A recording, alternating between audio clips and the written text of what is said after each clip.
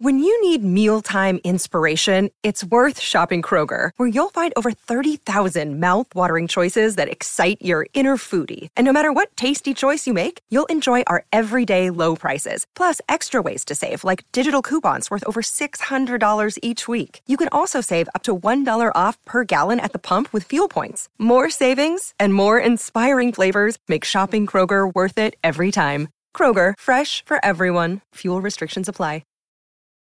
Families have a lot going on. Let Ollie help manage the mental load with new cognitive help supplements for everyone 4 and up, like delicious Lolly Focus Pops or Lolly Mellow Pops for kids. And for parents, try 3 new Brainy Chews to help you focus, chill out, or get energized. Find these cognitive health buddies for the whole fam at ollie.com. That's OLLY.com. These statements have not been evaluated by the Food and Drug Administration. This product is not intended to diagnose, treat, cure, or prevent any disease.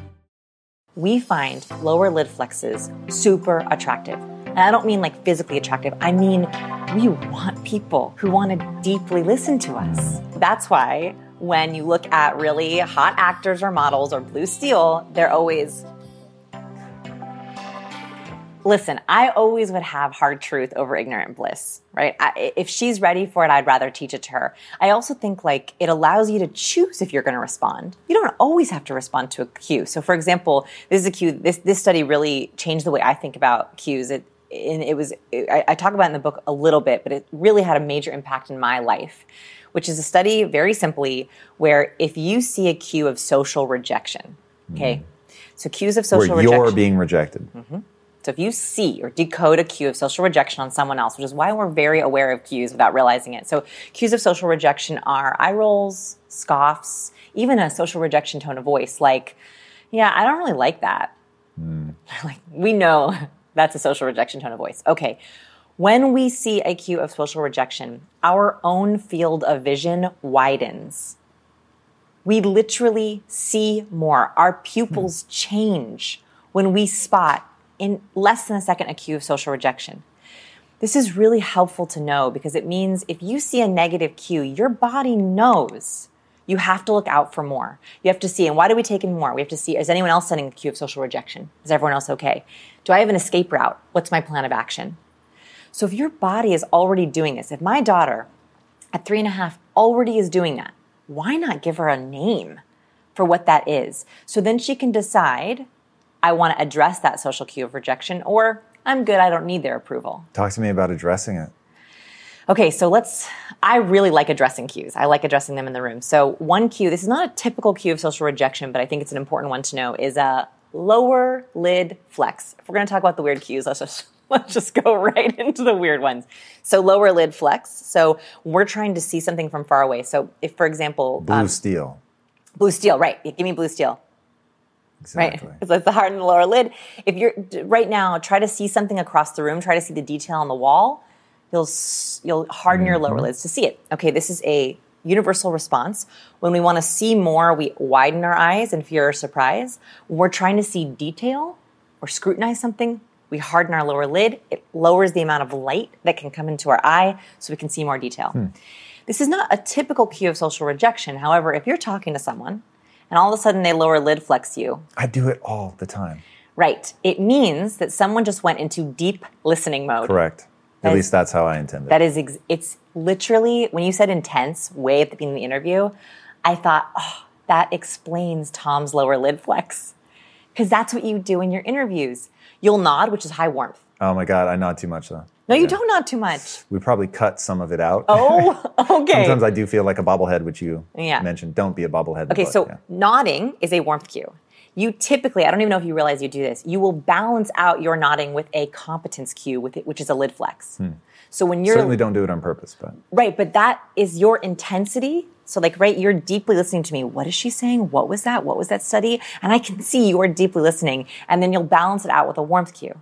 That is how very highly charismatic people, and I would put you in that bucket, whether you would or not. Very generous. I would put you in that bucket of highly charismatic people, is you are naturally balancing out that warmth and competence. We find lower lid flexes super attractive. And I don't mean like physically attractive. I mean, we want people who want to deeply listen to us. And so that's why when you look at really hot actors or models or Blue Steel, they're always... smizing or lower lid flexing or flinty eyes, because it shows intensity. And we like people who are intensely into us. So the reason I bring this up as a social rejection cue is because it can show scrutiny. It can show that someone is reevaluating or judging what you're going to say. And so when you're talking to a group of people or one person and all of a sudden they're lower lid flexing and you're on something positive, great. But if you're making a point or you're challenging something, addressing it would sound like, does that make sense? All good? Any questions right there? When I'm teaching... So you wouldn't like call it out specifically, like, yo... Lower lid flex. Yeah, exactly. No. That's the kind of thing I would do for sure. I mean, listen, if you read this as a team and you want to do it, and I have teams that do that, cool. But I like the soft, like, are we good? Does that make sense? All good? Yeah. I like a verbal. It also can be a nonverbal. So, what do you do though if you see and you talk in the book like you want a cluster? So let's say you're seeing a cluster of responses. Yes. Any one thing in isolation could be meaningless. Yes. But you see that cluster, they're really giving you cues. You say, "We good? Any questions there?" And they're like, "Yeah, we're good." But you know there's something going on. What do you do at that point? So I usually will follow up with some kind of confirmation depending on how hard it is. So if all good, yeah, we're all good. I'm like, okay. Mental note that there was something that was going on there. So I will typically, this is like advanced level, but if something is really like, I know I saw that cluster. I know I saw a couple of red flags in a row that I don't like, and this matters. I will typically change the mode of communication. So if we were in person, I will ask an email, just confirming you were all good on ... If we were in email and I noticed some suspicious verbal things, I will switch to in person. If we're on video, I'll try to switch to phone. Because I find that if you give someone a minute and you try a different mode of communication, usually you can get a little bit more information. So when it really matters to me, I will ask in a different way in a different mode. It's interesting. What do you think about my technique, which is I won't say that I do it every time because I do try to be deft. I try to read the room and what my relationship is with the person. But I am very likely to say, something like, are we all good? Yeah, we're fine.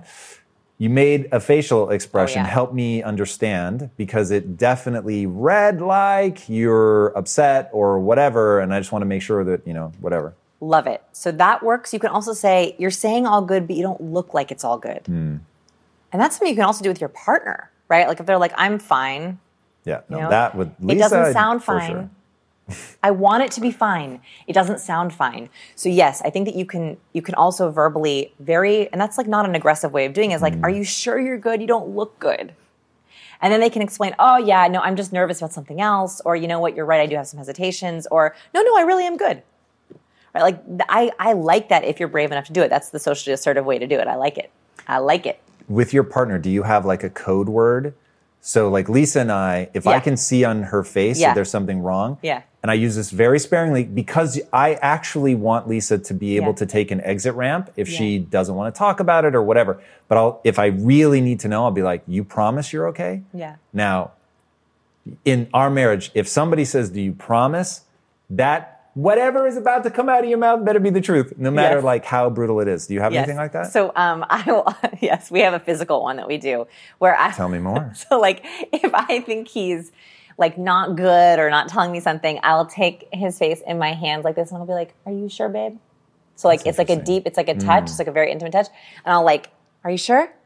And so for me, he'll often like touch my shoulder, touch my arm or my lower back. Are you sure? That like anchor touch. Did you guys discuss that? Like, would he be surprised hearing you say this now? I think he would be a little bit, I think he would be like, oh yeah, we do that, but we haven't discussed it. Interesting. But like when it's like close the outside world around, are we good? That, or like, babe, are you sure? That's like a physical touch thing. He's also physical touch love language. Okay. So I think that that's where it came from as we discussed that he was physical touch. It's interesting. Going back to warmth and high fives and stuff, you talk about in the book, even like on a Zoom call, saying like, hey, I'm sending you a high five, and that even things like that can cue people into feeling something. Yes. So this was a hypothesis I had right at the beginning of the pandemic. We're all going on video, and I missed the social tradition of a high five or a handshake, and I wondered, do we need to replace it? Do we even need to? And can we? And so I partnered with Dr. Paul Zak, who runs Immersion Neuroscience. He's like the oxytocin guy. Whenever we talk about oxytocin, we're actually piggybacking on his original research. He's absolutely brilliant. He's like he wrote The Moral Molecule. And Have you ever taken exogenous oxytocin? In the nose? Yeah. Never, but I really want to. Have you done it? I have, but mixed with ketamine. Oh, I've never. And I didn't like the ketamine. I'd like to try just the nasal spray. Me too. I got so hyped about it. I was Let's go do it. Babe, like we're going to do it together. It's going to be amazing. She's like, no, I don't want anything artificial. I'm like, oxytocin look, is it's very close to our chemicals. You know, his lab is like really close. We could all go do it. Dude, I would do a nasal spray of oxytocin all day. Any day. This is, by the way, Dr. Zak is the guy who did the vampire wedding. The vampire wedding? The vampire wedding. Like, yeah. They got married as vampires? No, he calls it the vampire wedding. He's the one who, he went to a wedding. I don't know how. Dr. Zak is super charismatic, and so he can convince anyone of anything. He's probably giving us all oxytocin. That's a good strategy. So here's what he did. He convinced a wedding to go to the wedding and take everyone's blood at the wedding. Whoa. I know. So he took the bride's blood, the groom's blood, everyone in the wedding, he took their blood. And what he found is that you could predict how close people were to the bride based on how much oxytocin was in their blood. Whoa. Right. So that's cool. It's super cool. So the more people felt bonded to the bride, the closer they were, the more oxytocin they had in their blood.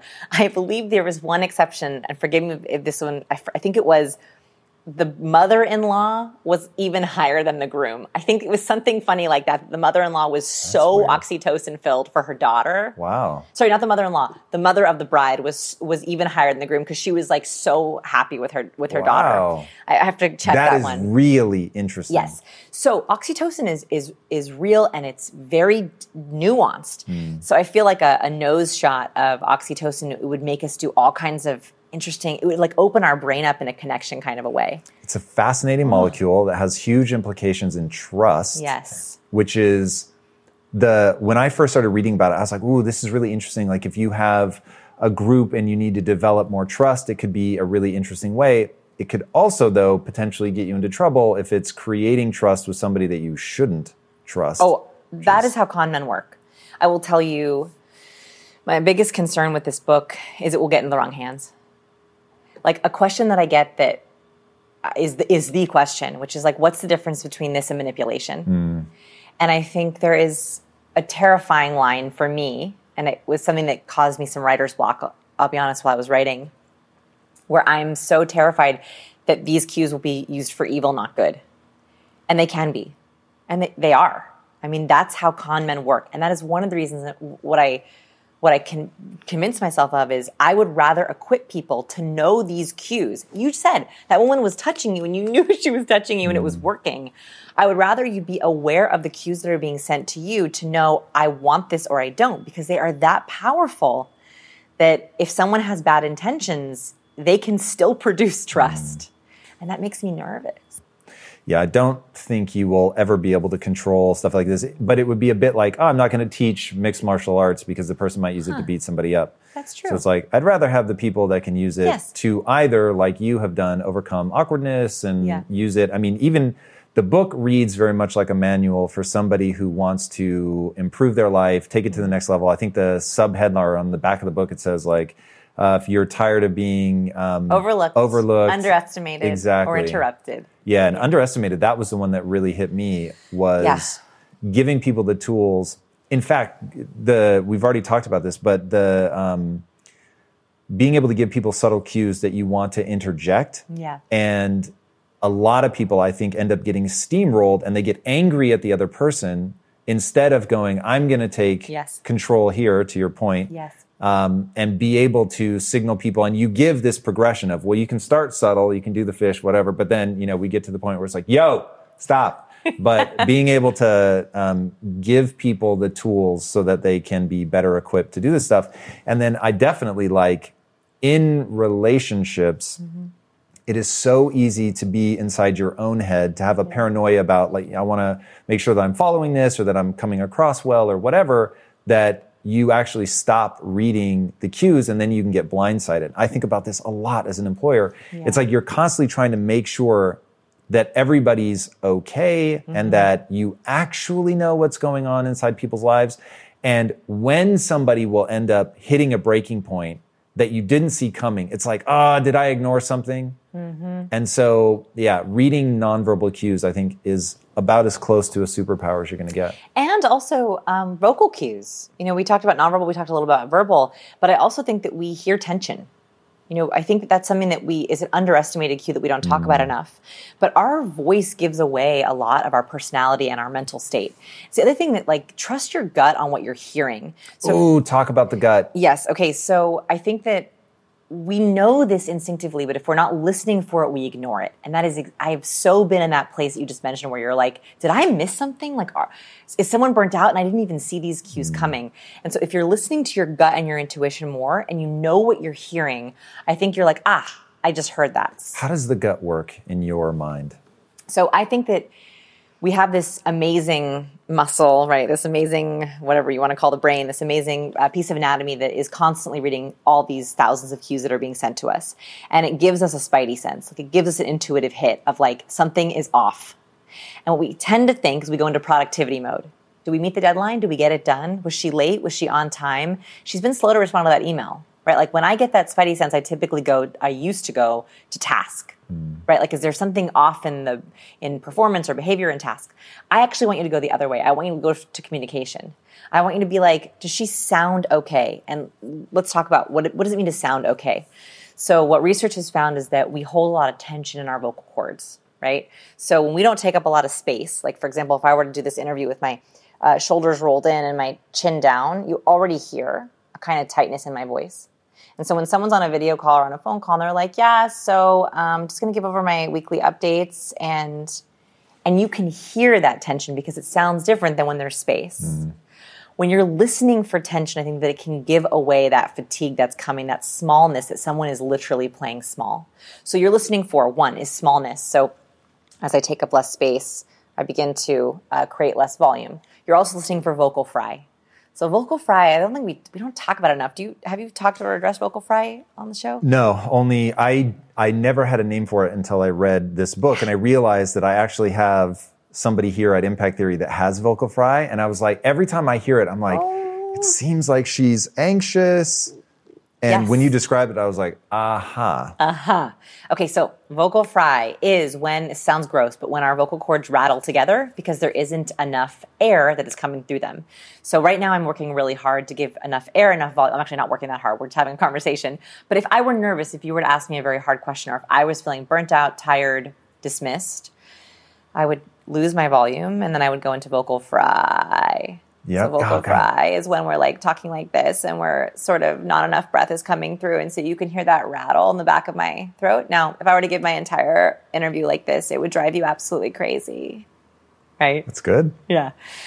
So vocal fry is very simple. It's when don't have enough breath to give our voice. So one, and this is double, you have to hear, when are you hearing it? Is it because someone literally hasn't been talking all day and they just need to get themselves revved up? Is it because they're actually anxious or nervous? All of a sudden they went from, hey everyone, good to see you. Oh, this is going to be great. So my announcement is really basic. And then all of a sudden they go into it. And then how do you want to address it? So do you want to address the emotion or the cue? This is the challenge we have as cue readers. Are you going to address the emotion or the cue? So do you want to say afterwards, are we all good on that? I just want to make sure that you're feeling good, or follow up in an email. Hey, I just want to double check on you, Lindsay. Are you sure you're feeling good about that? So that's addressing what you think might be happening. Or do you want to address the cue? If you want to get rid of vocal fry, all you have to do is ask someone to speak up. That's fascinating. That's it. If you ask someone to speak up, they have to use more breath. They go, oh, yeah, sure. And they force more air out of their breath and they immediately get out of vocal fry. I've been in presentations before where someone is giving away their power with vocal fry. They have amazing content, but they're literally giving the entire presentation like this. And so it's really hard to listen to. And it sounds like they just don't believe in what they're saying. And so I will say to them, hey, in the back, we can't quite hear you. Can you hear in the back? And they'll immediately speak up and get out of it. So that's also a gift you can give someone. If you hear someone who's giving away their power and they're doing it accidentally, gift them the breath. Why is it giving away your power? I think that people who doubt their ideas and they doubt themselves, that leaks in their cues, right? So they might have the best presentation or they might be the best I want to put my finger on that for a second because that feels like a core thing in the book is to understand that you're leaking, whether you're leaking warmth or whether you're leaking competence or whether you're leaking insecurity, anxiety, yes. you are leaking these things. There is no mute button. I think professionals who are nervous, they hope they can just go mute or stoic. They're like, I don't know what I want to send, so I'm going to send nothing. There is no mute button. In fact, going mute in itself is a cue, and it is a danger zone cue, right? When Talk about poker, because that was such a great example. Man, I love looking at poker studies. So you already know the answer to this, but we can play it with everyone at home. Okay, so let's say that I played a little game with you, and I said that you could watch players playing poker. You have 3 choices of the kind of videos you could watch. A, the full body. Head, hands, feet.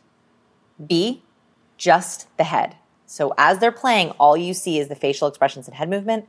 Or C, just the hands. So just how they're playing and dealing the cards. What would you choose, A, B, or C? You already know the answer. Yeah, but I know what my real answer is, and I would have said the face, 100%. Okay, so the first answer actually people usually give is the full body because they're like, more information is better. The second most popular answer is the face. I want to see their facial expressions and their tells and their head movement. The actual answer, the people who were the most accurate at predicting how good someone's hand was just looking at the hands. And that is because we try to control our leaks. So if someone has a bad hand, they're trying to control their face and go really stoic. They're trying to not move a lot. And we actually notice that. We notice if they're going stoic or going mute. We notice if they have all of a sudden kind of jerky, weird movement. But our hands are really hard to control. So people with really good hands have fluidity of movement. They have really sure playing. Their hands are really smooth. And what's amazing is we know this instinctively. When we just look at someone's hands and we take away the other cues, we can spot the good hand by looking at the smoothness of a player's hand. So interesting. And in the book, I sometimes get lost between what's in the book and what I heard in an interview, but I think it's in the book. Okay. That there was a woman who 1 year after deciding she was going to play poker ends up winning this incredible tournament. Yes.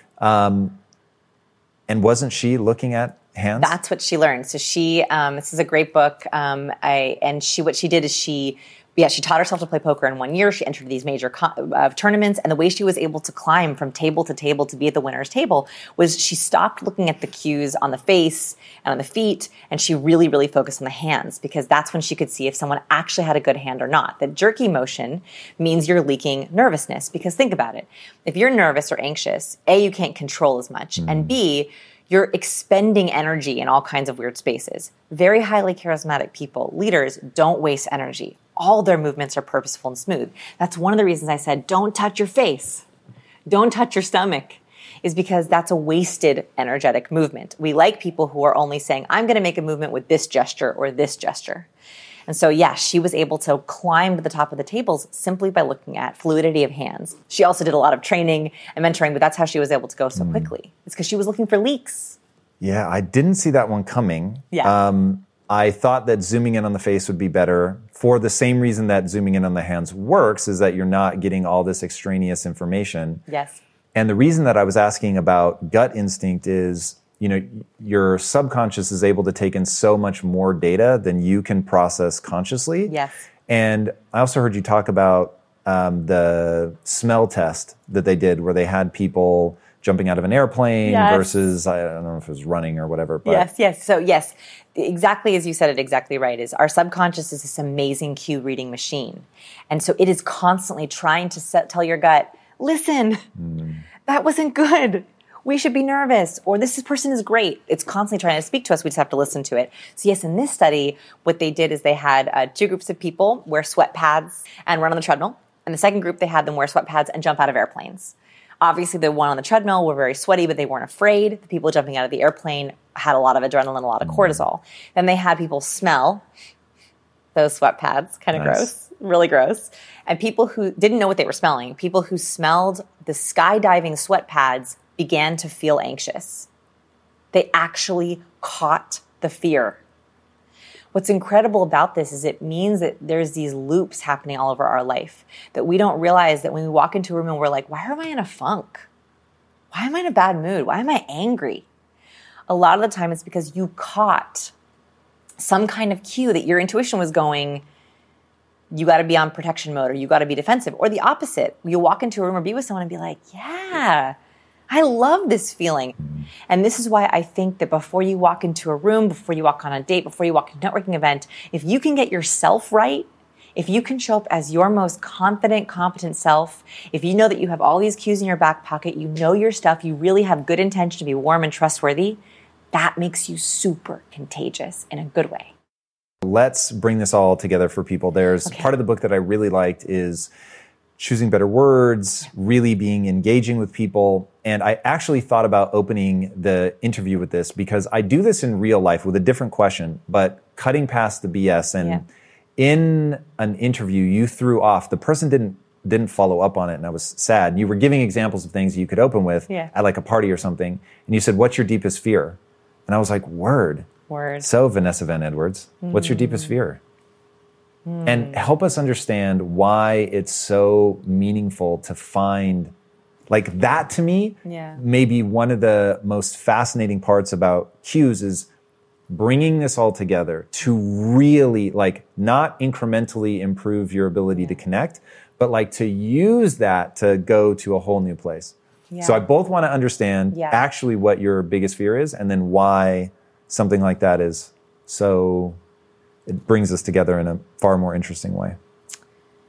I think I really want to answer because I think that my answer to this has changed over the years. Right now, I think my deepest fear is actually that underestimated word on the back of the book. Now, are you worried other people will underestimate you or that you'll underestimate you? I think both. I have this like opportunity FOMO. So I constantly have this fear that I'm like missing opportunities. I think that's one of the reasons I wrote this book. And then one of the reasons I'm obsessed with cues is because I am terrified that I am missing things. I feel like I missed the memo on social interactions, right? Like that's my entire career is trying to write up that memo again. And that really hurt me.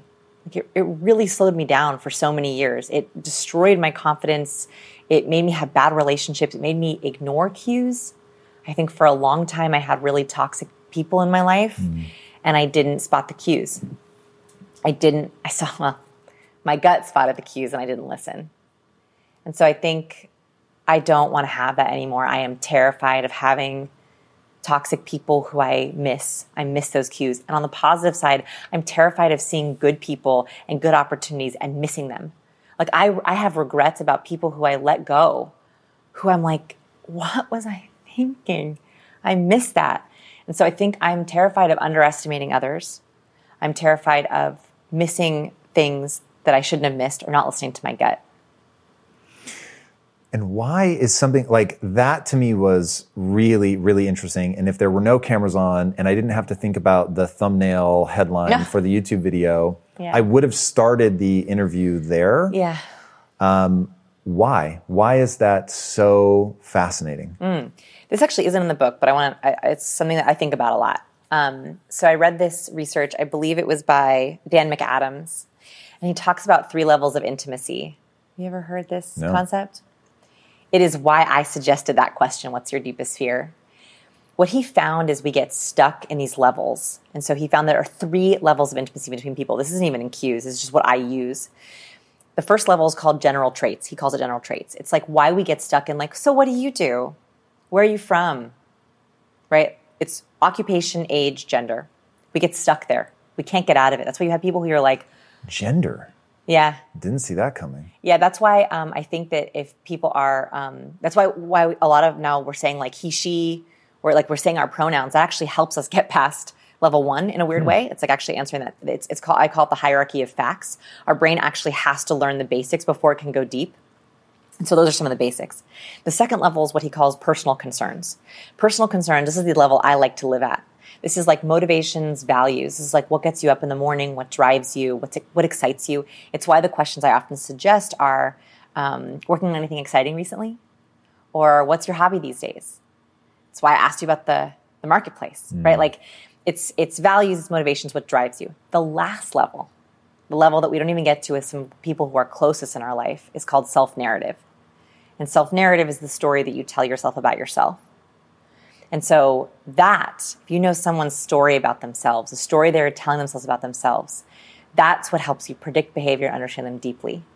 And so I think that when you ask someone, what's your deepest fear? And they're willing to try to answer it for you, they are giving you a clue into level 1, 2, and 3.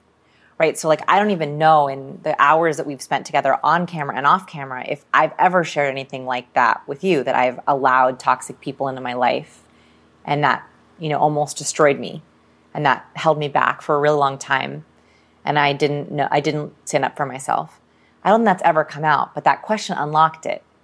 And that is part of my self-narrative. And that's the story I tell myself when I'm driving to this interview, when I leave today, when I'm thinking about an Instagram story. It's like it all goes back to that story. So like that's my goal in a lot of my interactions is, okay, yeah, let's blow through level 1. I don't care what you do. Let's go to level 2 at least. What do you value? What motivates you? And if I can, like what drives you? What's the story you tell yourself? That I think is a really important lesson. And the one that I ask people, which I think falls into number 2 is, maybe number 3 is, what's your deepest passion? Try to keep it positive. Mm-hmm. I would be reticent to ask somebody that I didn't know or didn't have, on a show like this, what their deepest fear is. One, if they don't trust me, they're going to lie anyway. Yeah. But getting to something positive, skipping past all the BS. I have another one I can give you. This one's like, it's a secret level 3 question. And by the way, I'm like scared to say it because I'm like, oh, my friends are going to be like, so that's why you've been asking that question. Here's my secret level 3 question. It's a sneaker. It's, so who's your role model? Who's your hero?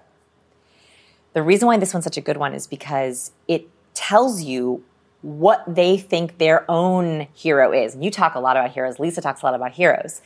The reason why that's interesting is I asked one of my very long friends, so like, who's your hero? Who's your role model? Or even what TV or movie character do you think you're most similar to? And in my head, she's a great mom. She's a homemaker. She's so kind. I thought she was going to pick an amazing mom, like Lorelai Gilmore or something. She goes, oh, Katniss Everdeen. I was like, Katniss Everdeen? Do you feel like you're in the Hunger Games? And she's like, oh yeah, I'm surviving every day. Whoa. And I was like, I don't know you. And this is someone who I've been friends with for years.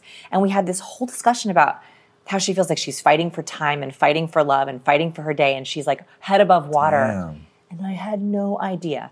My wife will just set her hand on me. For me, my hand has to be moving to show attention. Oh. Which is partly why I think I do the pat on the back thing, but then I've seen that made fun of, so. Well, the thing is so patting from a nonverbal perspective, it's an interesting nonverbal move. So I don't know if yeah. I'm a little tense now. I know. Yeah, well, I should tell you. You should know. Yes, so, please. So patting, if it's done from above, it's often a dominance gesture. Okay. So think about a dog, right? What do? We pat a dog's head. Think about a child. We say, good job, good boy.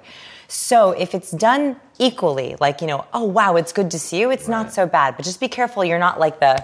No, that I don't do. Right. So, and you'll notice that it's actually quite a demeaning gesture. There's certain politicians you might have seen out there that will... just a few. And they will pat. They will pat on the upper shoulders or on the upper back. It's a way of saying good boy or good girl. Interesting. It's a very subtle nonverbal cue. But usually the equal pat, which I think... I don't know. What do you think about patty cake? No, that's not man enough. Yeah, I don't. Your facial expression doesn't look so good about it. I've never had the instinct to do that, but like the one-handed, I would say 90% of my hugs incorporate a pat. Yeah. So maybe that's the bro hug? Yeah. The brug? The brug. Well said. Let's just Go right I like to it. naming everything. I name car turns, I name hugs.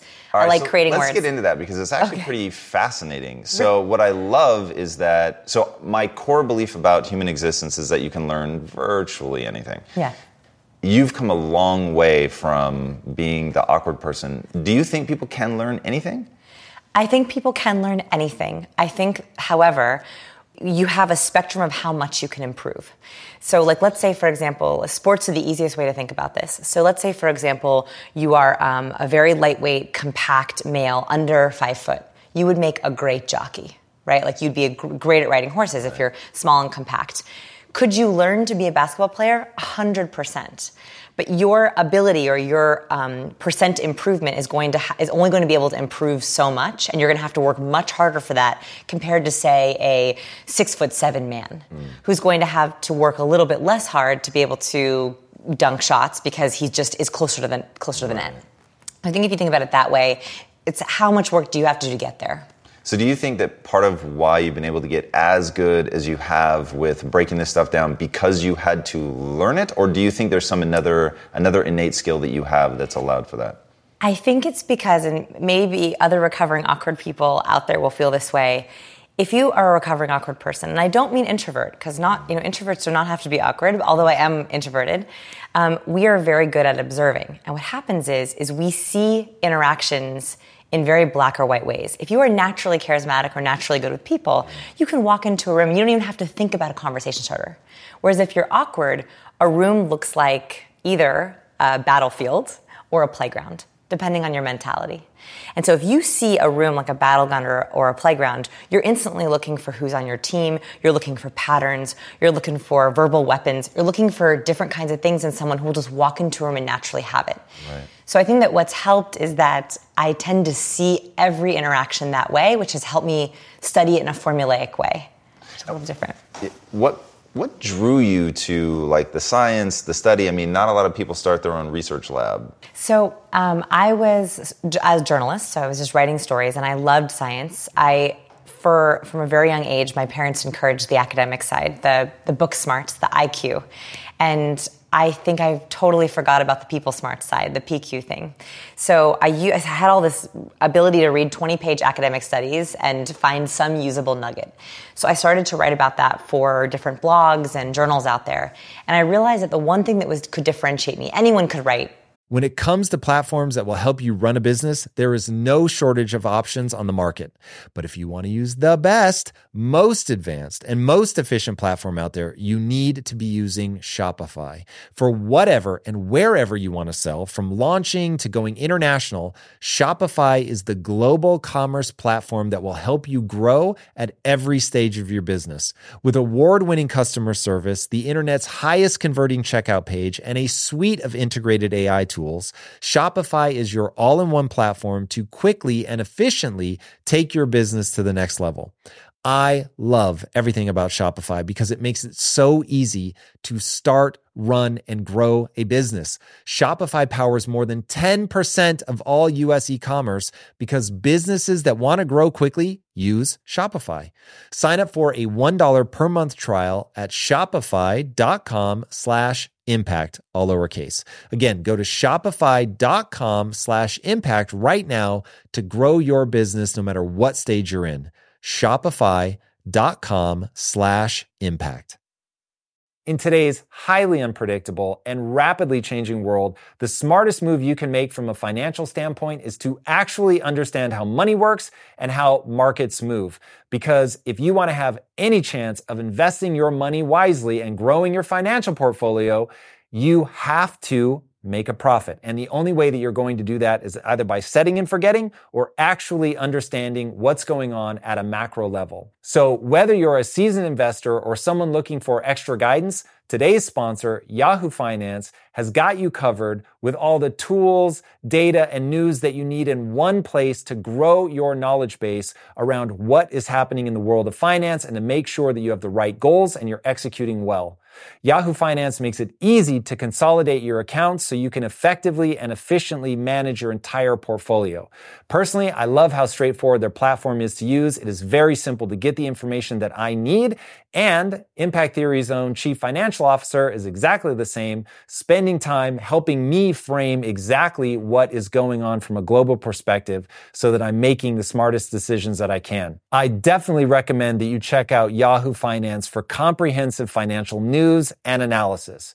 Visit the incredible brand that so many great investors use at yahoofinance.com. It's the #1 financial destination. yahoofinance.com. Once again, guys, head there now, yahoofinance.com. If getting your hands dirty and taking good care of your car or cars is a passion of yours, then eBay Motors is here for the ride. Because I'm sure you remember when you first saw the potential in that beauty. And then through some elbow grease, fresh installs, and a whole lot of love, you transformed 100,000 1,000 miles and a body full of rust into a drive that's all your own. With over 122 million parts for your number one ride or die, you can make sure your ride stays running smoothly with eBay Motors. Brake kits, LED headlights, exhaust kits, turbochargers, bumpers, whatever your baby needs, eBay Motors has it. And with eBay Guaranteed Fit, it's guaranteed to fit your ride the first time, every time, or your money back. Plus, at these prices, you're burning rubber, not cash. Keep your ride or die alive at ebaymotors.com.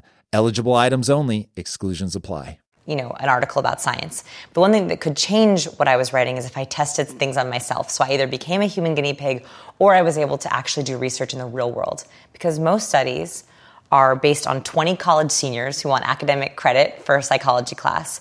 They're not representative of the whole population. Right. So I thought if there was one thing that could differentiate this article from every other journalist, it would be adding my own take on it. So it was actually a differentiator. It came from a place of trying to differentiate my work from other journalists out there. And then, of course, a personal need that I had to try to solve people, which I don't know if it's possible, but I'm certainly still trying. It's interesting to solve people. What do you mean by that? I loved in math class where you'd be working on a math problem and the teacher would be like, okay, here's a formula for you, right? It was like being given a cipher. It was like the most powerful thing. And I thought, what if there was a cipher for people? Like, what if there was a formula for people? And so I have something that I call the matrix, which is a little bit different than the Keanu Reeves matrix, which I believe that every person has a cipher. They have a set of values that you can solve about them, that if you turn it in the right ways, you can figure out how to figure out their motivations, how to figure out their values, how to speak to them so that they'll listen, how to make them feel loved. And so that's the closest I've come to actually solving people. And it's the only way that I've found to interact successfully. And when you say solve, though, are you saying to be able to have like a useful interaction, or to not be so baffled by people's choices? Okay, so I don't know if this is a pain point for you, but I was constantly feeling like I didn't understand where people were coming from, or they would be making choices and I didn't understand why, especially with friendships. And so I found that if I can figure out how they're coded, how they're wired, no longer do their decisions and their actions become baffling. Right. So give us some of those things. So in fact, you and I were talking about this, but let me break it down for you at home. Hi. So the way that I normally prepare for an interview is very different than the way that I will go through a book for a book review. And started the book on an international flight, so I had plenty of time, and started it just to read it as part of my interview prep for this interview. And then, man, like really fast, I was like, whoa, that was a cool insight. And then that was another one. And then rapidly it just turned into a book review, and I just like went in like all the different points and how they add up and just like all the things I wanted in my own life, and started, because and this is what I'd really like you to talk about now, you start breaking down like what motivates people, what's their love language, what's their primary value, that kind of stuff. Yeah. And so I started going, oh my God, like what's mine? Like, first of all, I didn't even know mine. Yes. And I found it very weird because I consider myself super self-aware.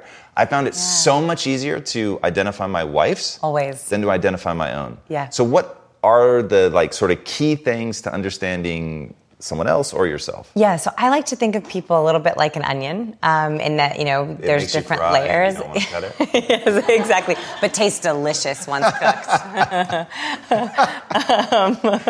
Okay, so the outside layer I think is the easiest one to solve. That's the one we start with. Right. So this is the big 5 personality traits, and there's a lot of personality research out there. The only personality science that's actually backed, used by academic institutions, is called Ocean, or the big 5. Right. So this is someone's openness, so how adventurous they are. Someone's conscientiousness, how organized they are. Someone's extroversion, that's the one that we all know, how they like being around people. Agreeableness, so how they work on teams, if they default to yes or default to no. We can talk about that one if you want. And then neuroticism, which is the one that no one wants to talk about. Yeah. Neuroticism is my favorite. It's how someone approaches worry. So that's sort of the first. Those are the easiest to solve. And actually, research has found that I could look in your wallet, for example, or I could open your bedside table and probably solve a lot of your personality traits. Oh, wow. I wish I could do that. My wallet. You don't have it. Not on me. What would you be looking for? Because I would give it to you in a heartbeat. That would be so fun. So we are doing a study right now, actually, at the Science People, where I want people to take pictures of a couple different assets in their life. One, their car trunk. And by the way, if anyone watching wants to send me pictures of these things, I'm happy to analyze them. So their car trunk. Do you want me to tell you what mine looks like? Yeah. It's empty only because my wife's pressure is unending. Otherwise, it would be a filthy mess. So that tells me that you are a little higher in agreeableness because you want to make your wife happy. You were so right. I am like extremely high in agreeableness. Yes. Absolutely. And that's, so the fact that that was your and first I didn't reason. even mean to let that slip out, by the way. Yes. I'm just trying to be honest about the fact that it's clean out, now but this interview only is because getting of my good. wife. Yes. Okay. So that because that's your motivation, right? That was your motivation there. So your trunk, your medicine cabinet, and you can hide your prescriptions. I just want to see how it's organized and how it's laid out. What's in there? I don't really have a medicine cabinet, but it's like stuffed in a drawer. Stuffed in a drawer. Then maybe medium in conscientiousness. So conscientiousness is how organized or how much you like routine. Okay. So it's like people who are really high in conscientiousness. This is me. I find making a to-do list like a sport. You know, like if I was an Olympic athlete, like I could make to-do lists. I could be a champion in this. Wow. I will put things on my to-do list just for the pleasure of checking them off. Nice. Someone's high in conscience. We got someone over there. I got you. We are the same. Yeah. Like alphabetizing gives me an adrenaline rush. Wow. You know what I mean? Some people jump out of airplanes, Alphabetizing, like you know, a bunch of books by color and by author name. Wow. My goodness. So anyway, so that's high in conscientious. Low in conscientiousness means you're much more easygoing. You're much more spontaneous. You feel that the creative process is going with the flow, and actually routine sort of boxes you in. So if your medicine drawer or medicine cabinet is like a little bit more haphazard, you don't really have a system to it, I would guess you're either medium, low in conscientiousness. Well, what's interesting is, so I'm very low. I'm about as low as you can get on the conscientiousness scale. It is only because my wife is muddling your ability to read because she forces me to hide it in a drawer. Yeah. Otherwise, it would just be left everywhere. Yeah. Everywhere. Yeah. Okay. So low in conscientiousness. And then which I hate that name, by the way, because that one made me feel weird about being low. Because I feel like I'm a conscientious person. I think about other people and what their needs are. Yeah, so it's funny you mentioned language. So language is a serious issue. So for example, the book has now gotten picked up in 10 other languages.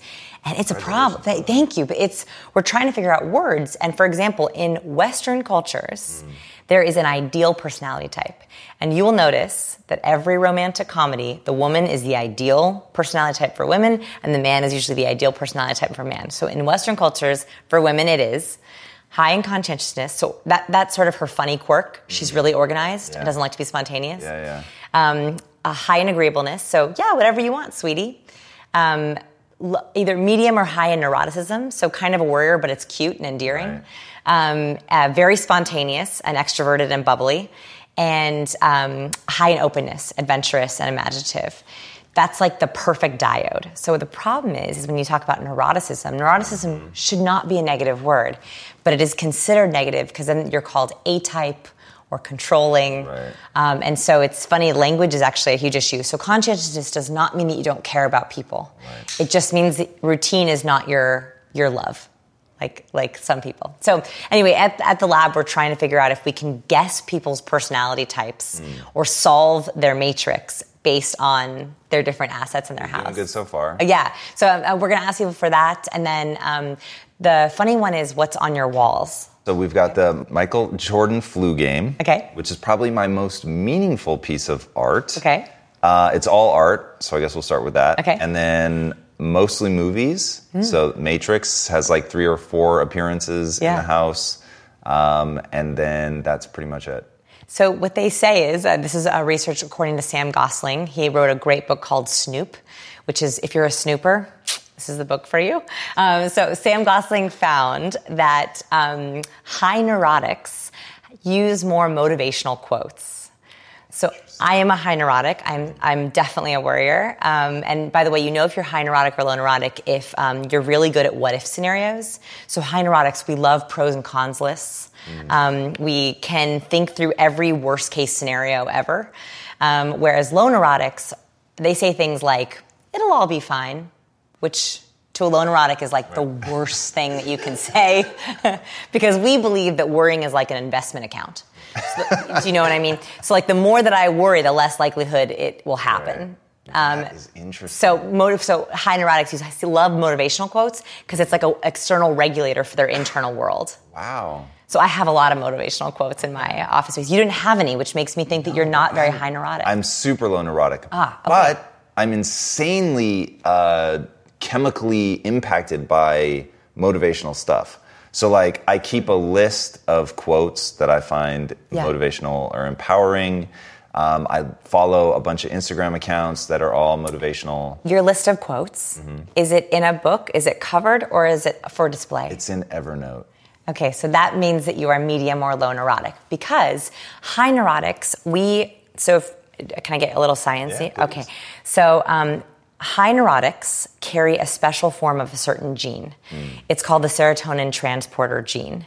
So serotonin is a really important chemical in our body. It's what keeps us calm. It's what keeps us nice and stable. So for example, if you're driving and all of a sudden someone almost hits you. They don't hit you, but they almost hit you. Your adrenaline goes, your cortisol goes, and you're like, oh, we almost got in a car accident. A low neurotic, like you, will begin to produce serotonin. So your body goes, whew, we're okay. Right. Everything's fine. And then a few minutes later, you're back to your music, everything's fine. A high neurotic like me has a harder time producing serotonin. We have a longer form of this transporter gene. So we produce less serotonin and more slowly, which means that my adrenaline and cortisol are pumping for longer than yours. So if I'm in the car with you and I'm like, gosh, that driver, and you're like, oh, well, he didn't hit us, we're good now. I'm still in adrenaline and cortisol, but you're calm. So what happens is that we as high neurotics are not as good at self-soothing. So we tend to have reminders, external reminders, to tell us to calm down. Whereas you as a low neurotic, you don't need to see it. You can look at it when you feel like it, when you're curious. You pop up on Instagram or Twitter when you feel like it. Whereas I want to have them everywhere to remind me I'm okay. Wow, that is really interesting. One of the things that I found so awesome about your book was, one, it was teaching me about myself, but two, it was teaching me about Lisa. So, and in the relationship, the ones where you were like, okay, this is probably where you want to be in agreement, where you're both like the same, yes. And then these are ones where you want to balance, and you had talked about neuroticism and wanting to balance each other out. Yeah. And we balance each other out. So I'm really low neurotic, and she's very high neurotic, not in the Woody Allen way, but like the way you're talking about it, right? Where she's just like... I get it. I know what you're saying. She'll like go through like the 1,000 ways that this could go wrong and just be like, have a much harder time like self-soothing. And when you said self-soothing, that's what's really interesting. So why it's important to balance. You don't have to, but there's actually studies that show that certain personality traits are better when they're matching versus opposite. So high neurotics get a bad rap, right? Everyone's like, oh, they're the worrier. They're the one who's always like, overthinking things. But you actually need to have both. And the reason for this is because you're low neurotic, you, Tom, are wonderful in a crisis. So if there's something bad happening or you need to get things done, you're the one with the level head. It's all going to be okay. You can stay steady the course. High neurotics prevent crises from happening in the first place. Right. What's funny is, high neurotics need external reminders to keep them calm. So we like to see our to-do lists or our pros and cons lists. We like to have our rock nearby us at our side. Whereas low neurotics like to have external reminders of things they need to take care of. Yes. Right? Because they don't have the internal alarm clock that's constantly screaming at them. I joke that the piles scream at me, from the floor, because I want to get them, whereas you might not see them. I literally don't see them. I know. I keep my regular day-to-day stuff in my travel case, because I know if I don't and I travel, it'll never make it. I just won't remember it. Yeah. So that's a workaround for you, and I think this is what we're talking about here, is knowing how you are wired instead of fighting it. That's interesting, because I'm a big believer in fight anything that doesn't work for you. But you talk. What if we talk about optimize? Okay. So I think what I see a lot, and this is with personal development, and I'm a self-help addict, right? Like, I love every personal development book. I love self-help and transformation. The problem is that if we feel like we can change everything, we also might not optimize for how we are naturally wired. That's interesting. So the way that I like to think about it is every step in the book, I teach a scientific principle, I tell a story, teach a scientific principle, then I give you 3 steps. Almost always step number 1 is you, right? Is figure out how you're wired before you work on someone else. It's like in a flight, they always tell you, put your oxygen mask on before you fix someone else. It's the same thing. Like, figure out your own wiring first. So you figured out that you will not remember. So by packing in that day pack, you've now taken out that worry, fixed that problem, and now you don't have to worry about it. As opposed to trying to take 15 different classes on how to be more of a warrior. Right. Fair enough. Do you know what I mean? Fair enough. So I think that figuring out how your spouse is wired and not trying to change them, but rather trying to set up systems in your home or systems for your business partner or things for your friends to know how they're wired. Another example is my good friend, Anna Lauren, if she's watching. So she is a worrier also. But if I give her too many choices, she'll get choice paralysis. So instead of trying to teach her how to make choices for herself and, go through a whole, what's paradox of choice, lesson plan for her. I know that if I want to go out to dinner with her, I'm better off giving her one time and only 2 restaurant choices. Right? And I know that she likes to see the menu because she's high conscientious. So if I want to go to dinner, usually I will, as an act of service, say, hey, AL, you want to go out for dinner on Monday at 7? I think we could do Thai. Here's the menu, link. Or we could do sushi. Here's the menu, link. And she will get back to me really fast. If not, what happens is every day she goes, oh yeah, but I'm not sure about this, but what about this restaurant? And we end up rushing on the plans last minute. Is this a two-way street with your friends? Like they know, obviously they know you, they know what you do, so they know they're in the matrix somewhere. They know they're in the matrix, yeah. But do you walk them through, here's how you rate on Ocean, and do you show them that stuff? Yeah, so my closest friends, first of all, my closest friends know, to be my friend, you know that every time you hang out with me, it might be an experiment. So you have a quote that I love. I would rather live in hard truth than ignorant bliss. Yeah. And you're really into radical honesty. I am. How does that play out in your marriage? How does that play out in your friendships? Yeah. So in my marriage, I got very lucky. I married the most honest man I ever met. Wow. So he is very direct already. So he actually has helped me in that just very directness. With friends, it's hard. I had to make the choice a long time ago when I first started this work, especially with lie detection. Lie detection is a skill that is a blessing and a curse, a little bit. Just because you see inconvenient things, right? You see things that you didn't expect to see. About yourself or just... No, usually about other people. I think you see, in the personality matrix, you see things about yourself you might not like as much. But with lie detection, you tend to see things about other people that you might not find as convenient. So It's convenient. Yes. Very nice. I find as convenient, yes, because what happens is, and this is what happened at the very beginning of sort of honing the skill and leveraging it, is I started to see friends who were not only lying to me, but lying to themselves. And I had to make a choice. Was I either going to have fewer high-quality friends or less quality but more quantity friends? And this was right at that stage where I also was trying to figure out what kind of friendships that I want to have on social media. And it's the same, I think, question that we all have to ask ourselves. I think of social media friendships like cotton candy. And I call these cotton candy friendships. So cotton candy friendships are great. These are the people that you love seeing at a party, right? You see them, you're like, oh, you do a squiggle, you're so excited to see them. They're also the woo girls, woo, you see them and get excited. Tom's like, I don't know what that is. I have zero. Yeah, okay, that's okay. But, yeah. I'm sure you've seen it before. And they're really fun to hang out with. There's not a lot of substance there. There's not a lot of nutrition. Right. You wouldn't text them if you were going through something hard. Yeah. You wouldn't, call them if something happened to them. But it's a fun, exciting friendship. The thing is you eventually need to have a meal.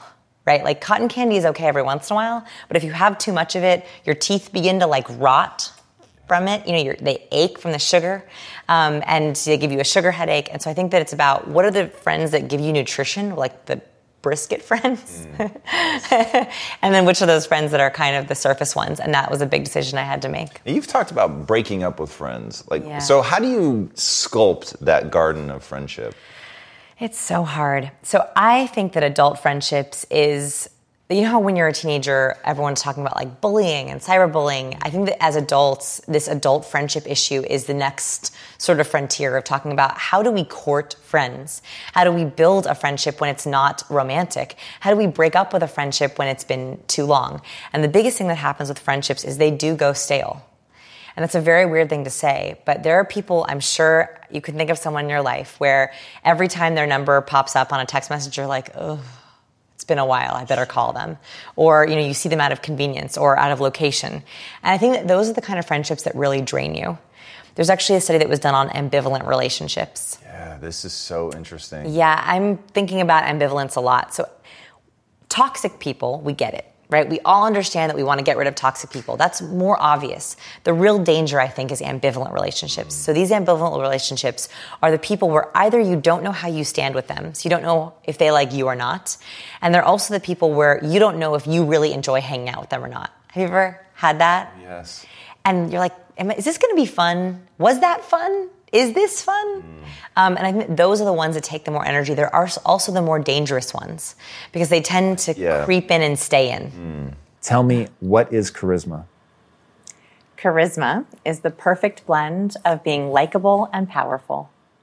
Whew. That was really, whoa. Boom, homie. We rocked that in like very few 6 words or something. All right, so likable and powerful. So now break those 2 elements down for me. So likability. Okay, so I think that there's a mistake that happens with very smart people. This is the one that we see the most often, is really smart, intelligent people. They want to hit you with their smarts. They want to be impressive. And so they come into interaction or on a video call and they're like, I want to blow you away. So they mention accolades and numbers and fancy facts and rehearsed answers.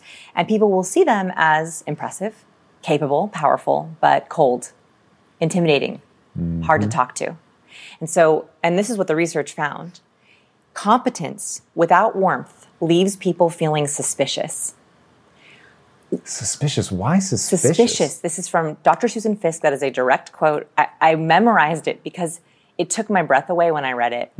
Because I realized for so long, as you know, I'm a recovering awkward person, I would try to, impress people and make sure that they liked me. And so I would try to blow them away with smarts. And the problem is that when you do that, it leaves people feeling suspicious. And that's because when we don't have likability softens our power. When we add the warmth plus competence, so likable, friendly, compassionate, trustworthy, plus capable, powerful, impressive, that's the sweet spot. In the study, what they did is they had participants look at short clips of politicians. They didn't know these politicians. They just had them watch these clips of politicians. And they asked them 2 different questions. Who is warm, likable, and trustworthy? And who is dominant, powerful, and capable? The politicians who had only one of those were not rated as charismatic. They were not as successful. They weren't as successful in real life or just in the study? In the study, they were ranked very low on the charisma scale. So they could be seen as trustworthy, but if they weren't also powerful, they were not seen as compelling. They were not seen as convincing. They weren't seen as memorable. So the biggest challenge I think we have to be charismatic is to show up as our warmest, most competent self, but it has to be that balance. Of course, and that's why it's amazing. But it's like, talk about feeling like you're being pulled in 2 opposite directions. And I find it, I don't want to use the wrong word here. I find it easy to be warm. And I find it easy to be intense. I find it difficult to be warm and intense. Although you didn't use the word intense, you used powerful, but I guess I don't like throwing that moniker at myself. But yes, so warm and intense I find extraordinarily difficult. Yes. Warm or intense, that's a lot easier. I'm going to make you feel better. Please. Okay. Actually, the research finds they can be chronological. Okay. And this is extremely helpful. Like, this is like next level. Yes, which warmth should come and competence. first? Warmth. Okay. Makes sense. Why? As humans, when we first meet another human, the very first question we ask about them is, can I trust you? Right? So like from across the room, on a video call, in an email, we are looking, can I trust you? Are you on my side? Are you a threat? Can I make sure that I'm not going to be at harm? Not just physical harm, but even like emotional harm. Are you on my side? The next question we answer, and it is the next question, is can I rely on you? So let's take an email, for example, because that's we can control all the elements. In a really good email, we do this sometimes naturally, but not always. The subject and the opener should be warm. Maybe the opening line is also warm, and the content, the body of the email is competent, competent, competent, and the sign-off is your choice. So for example, when we look at words, I love the power of word choice. What research finds is when we read words like collaborate, we are more likely to be collaborative. When we read words like power, we are more likely to be powerful. Here's a specific study. It's a little complicated. Can I go deep? Yeah, please. The study blew my mind. So here's what they did. They had participants come into the lab and they gave them a quiz, like a math test they had to solve. One set of participants got a set of directions that was very simple. It said, please take this test, take your time, answer all the questions correctly. The second group got the same set of directions, but they sprinkled in a couple of high achievement words or achievement-oriented words. So achievement-oriented words are like win, Succeed, master, achieve. We love those words. They give us the tinglies. Okay. They just sprinkled them in. They wanted to know if just adding in a couple of achievement-oriented words would change participants' behavior. Just those achievement-oriented words made them get more answers right.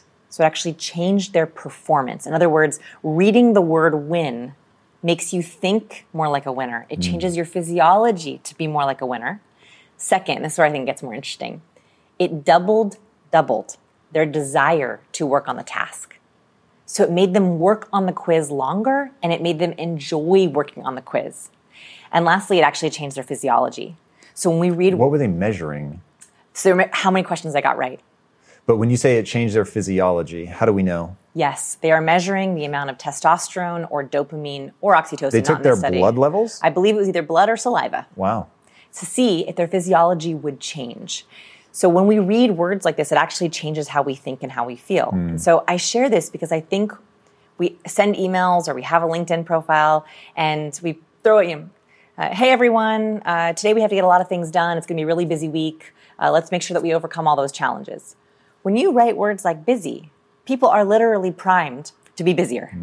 When you write words like challenge, they're more likely to be challenged. So going back to warmth and competence, it's a challenge for everyone. If you open up your last 5 sent emails to important people, only the important ones, and you count the number of warm words you're using and the number of competent words you're using, you will see exactly how you're coming across to others. But the best thing you can do is open with warmth, hit them with competence, and end with purpose. If you're someone who loves a perfectly cooked steak and wants to get that flawless sear and delicious crust at home, then you have to check out this grill everybody's talking about, the Schwank Grill. It uses the exact same infrared technology that top steakhouses around the world use to get that golden brown crust on the outside and that tender juiciness on the inside. Just recording this makes me want to go make one. This portable outdoor Schwank Grill heats up to 1,500 degrees, allowing you to grill the juiciest steak you ever tasted in as little as 3 minutes. Plus, cook chicken wings, hamburgers, lobster tails, salmon, even pizza, and more in just minutes. And the Schwank Grill is made in the USA and is portable so you can use it camping, tailgating, and in your own backyard. This is truly the future of grilling. Just visit schwankgrills.com and use promo code IMPACT to get $150 off a Schwank Grill. That's Schwank, baby. SCHWANK grills.com and use code IMPACT and get $150 off a Schwank Grill. If you strive to perform your best in life, bringing your energy and abilities into everything you do, then it only makes sense that you would want to be out on the road with that same power, agility, and performance that everyone expects from you. And there's no better option than the most desirable, advanced, and dynamically capable SUV yet, the 3rd generation Range Rover Sport. You guys know I love staying on the cutting edge with technology, and the Range Rover Sport's cabin features advanced technologies such as active noise cancellation and cabin air purification, a must, offering you and your family and friends new levels of comfort and refinement while traveling. The Range Rover Sport provides an instinctive drive with engaging on-road dynamics and redefines sporting luxury for the power, agility, and performance you demand in every area of your life. Explore the Range Rover Sport at LandRoverUSA.com. That's LandRoverUSA.com. Look, Bumble knows you're exhausted by dating. All the must not take yourself too seriously and 6'1" since that matters. And what do I even say other than hey? Well, that's why they're introducing an all-new Bumble with exciting features to make compatibility easier, starting the chat better, and dating safer. They've changed, so you don't have to. Download the new Bumble now. The number of times that I've written an email where I'm like, okay, let's do this, where literally the first word is, let's do this, or text, even worse. And then I'm about to hit send, and I'm like, let me just go back to this. And I'm like, oh my God, hi, good morning. To add something. Although after reading the book, I realize I'm adding sort of the lamest, most boring, easy to tune out words humanly possible. But are you usually adding warmth or competence?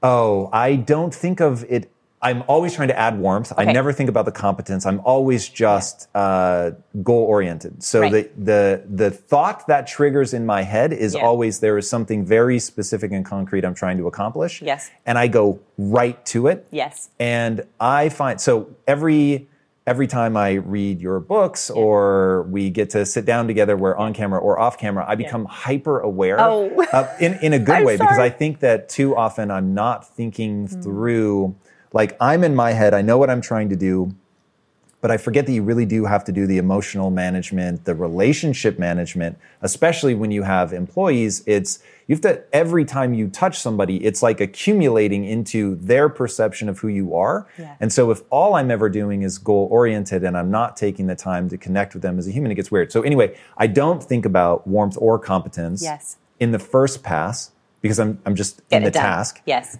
Then I go back and I do a warmth pass. Yes. Usually. Yes. I'm sure I forget. Yes.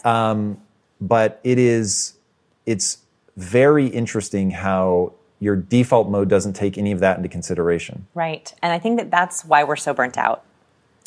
What do you mean by that? I think the reason why we're all like, oh, I'm in this malaise, like the days are so long, and why we're so burnt out is because our way that we communicate has changed, and we're trying to get things done. We've become a very task. Is this specific to COVID?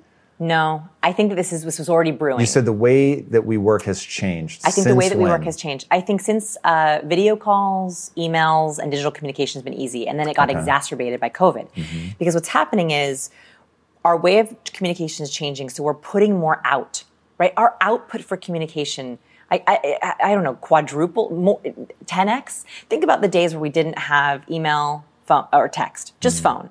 We maybe had an in-person conversation with a colleague, an in-person conversation with our partner. We maybe picked up the phone and called someone. What is that? At the maximum, you could have 20 or 30 interactions in a day at the max. But that's only if you're isolated, because so recently we started having people, if they wanted to, come back to the house, you have to test every day, blah, blah, blah. Yes. And yesterday was the first day where there were quite a few people here. Yes. And we were all sitting around a table and I was like, wow, this is the amount of communication I would have said is way higher, but it was all informal. Mm-hmm. So it was like, it wasn't a meeting. It wasn't like if I send a text, it has a really specific agenda. Right. I'm trying to get to this. Right. It was, goofing around. It was being more playful. It was quick, things about, hey, have you talked to this person, that kind of thing.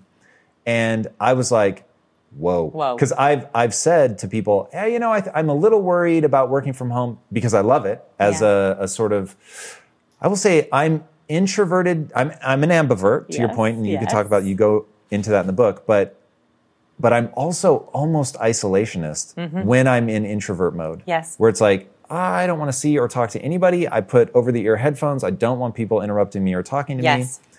But I began to I'm a little worried on the creative side. That's where I've always focused. On the creative side, that we're losing energy. And it's hard to get people excited about something when it's this asynchronous communication. And yesterday when people were in the room, I was like, oh my God, just the human connection and the fun. Yes, and the flood of chemicals, right? So I think that when we're in person, and there was maybe 5 or 10 people, those are 5 or 10 connections that you're having all day or during a meeting. In a digital world, or we're having online connection, we could have hundreds, right? Like every text we send is its own unique communication. And that burns us out because it's giving us all the same information without the chemicals. Right? So in person, I'm so with you. The timing of this conversation is so on point for what's going on in my life. We have to manage that, right? I want you to be aware that, okay, if people come over, I'm getting way more chemicals. I'm getting the oxytocin of the handshake. I'm getting oxytocin from the eye contact. I'm getting dopamine because we're smiling and laughing together. And I'm getting the information I've been getting for the last, couple months. In a text or an email or even a video call, it shrinks. We're getting way less of the good chemicals, way less of the dopamine and oxytocin, but the same amount of information. I think that is why we're so burnt out. So I think the more that we can take control of our cues. So, I've always struggled with confidence. I've always tried to grasp that, that amazing spirit. I think the only way to do it is control for me. That I think that controlling the environment? Controlling my cues. Okay. So I think that the only way that I feel confident is if I know, okay, I have this important email I have to send to a team member. And here's the information I have to get across. I do the same thing as you. I think most people do. I get the information out first. I typically write like, here's what has to get done. And then I add in the warmth, typically in the first 10 words. And this is a really easy way to do it for yourself. This is only when it's important. It doesn't have to be every email. I think, okay, what do I want this person to feel? If I were with them in person, what would I want to gift them? When I want to gift them excitement, like get excited about them. Gift. I think it's a gift. I think that we can prevent burnout by gifting the right chemicals, right? Like it takes effort, like a gift. So if I'm like, okay, I want this person to be excited about this project, I'm going to use words that cue for excitement. And this is literally what the research shows, that when we say things like, what are you excited about? Or I can't wait for this project, or I'm looking forward to this, those are excitement words.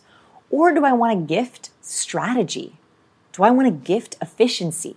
Do I know that we are pushed for time and I want to gift streamline, collaborate, brainstorm, credible? The more I use those words, the more I am literally gifting that testosterone, that chemical. So I think that that's how we can next level. It's like next level.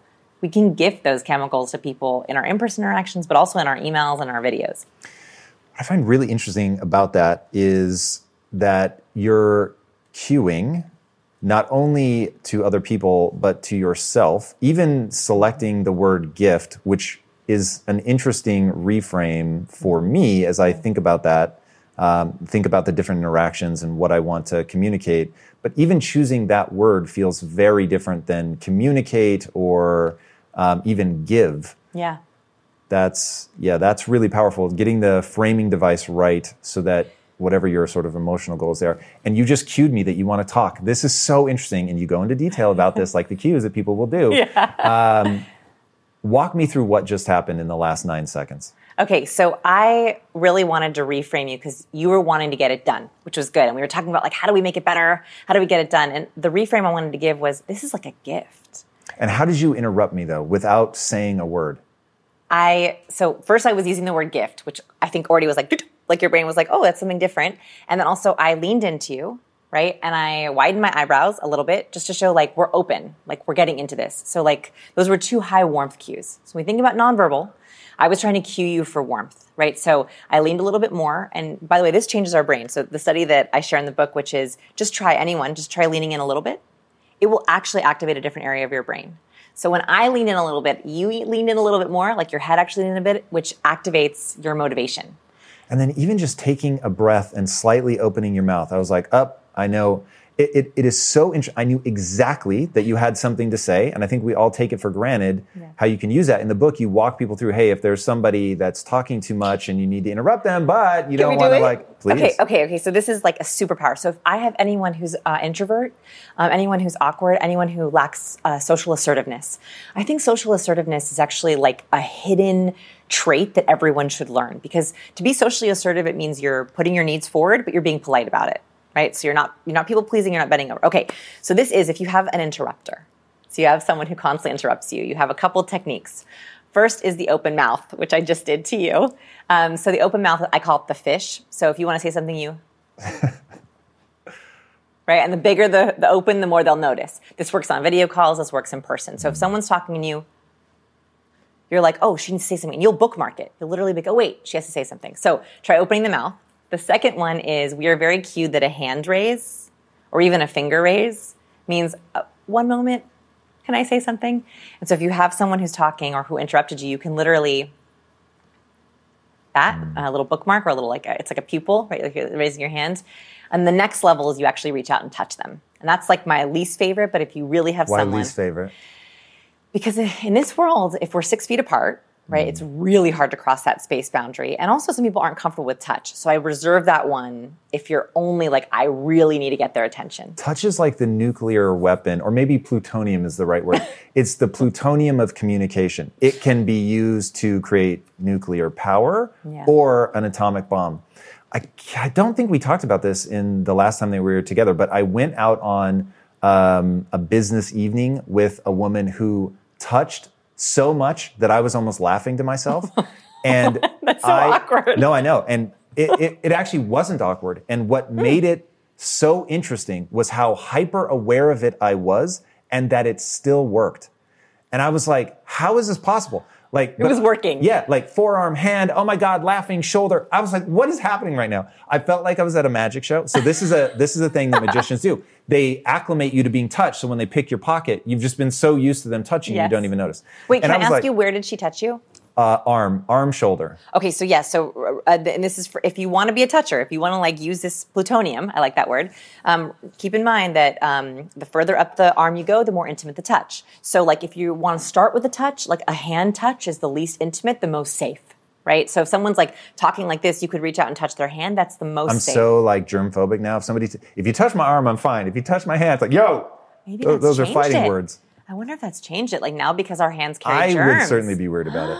Okay, so further up the arm and back is usually okay. But the more the lower we go, the more intimate the touch becomes. So I was just curious if it was all here. It was, and it broke down like every barrier that I had. It was so interesting because I am so weird about that. I would never reach out and touch somebody that I did not know extraordinarily well. Noted. And yeah, like it was really, but it was really interesting. So well. I was like, I know this is a thing. Yeah. I can't bring myself to do it. Yeah. And yet, as somebody's doing it to me, and it was so frequent. She must have touched me, you're going to think I'm kidding, 42 times in the night. I mean, it was hilarious and effective. Okay, so let's talk about touch. So the reason why touch works is because it produces oxytocin. We also can self-produce oxytocin. So that's why, like, if you rub your hands, whenever I have students who are really nervous, I say self-touch. And the reason for this is because you can literally... Keep it clean, boys and girls. Yeah. I knew... I had to. Forgive me. I was like, do I do it or did I let him do it? I was like, softball. Thank you. Yeah, okay, so, yeah. I'm practicing being warm, you see. I love it. I love it. Self-touch, PG, right? So you can, like, rub your arms. Like, this will literally produce oxytocin. Justin Bieber does havening. Have you heard of havening? Because of you, yes. Okay, so havening is when we like try to stimulate our senses. You'll notice he'll often like rub his head. I'm not going to do it because my hair looks cute today, right? So I'm not going to do it today, but we rub our head or you can rub your arms to literally trigger that oxytocin. I saw you were talking about Justin Bieber and you did a self-hug. I did. And you started doing it on camera and you actually got lost. I'm not going to do it right now because I'm worried it's going to lose me. So interesting. I'm going to do it. Okay, I'm doing it too. Just do it. This feels better. Do it and then take a deep breath. Yeah, that. It does feel nice. Feel the tingles? I don't know if I'm getting it from the touch or when I close my eyes and breathe deeply, here. I actually did get full body tingles. Chills, yeah. But like what? Yeah. What? That just happened? Like, don't you feel like we're good? I don't know if it was the hug or the deep breath. Closing my eyes and deep breathing. That alters my neurochemistry so fast. Yeah. And so getting into self-soothing for me anyway is I touch my face. Yep. So the little tickles that gives me, it just feels awesome. Yes. But meditative breathing with my eyes closed. And I remember being so excited to gift Lisa the power of meditation and being like, oh my God, sit comfortably, close your eyes, over-the-ear headphones, sound of nature, and just breathe from your diaphragm. And the first breath I ever took like that was life-changing because it changed my neurochemistry so rapidly. Yes. And Lisa was like, this is bullshit. Like, I don't feel anything. And I was like, what?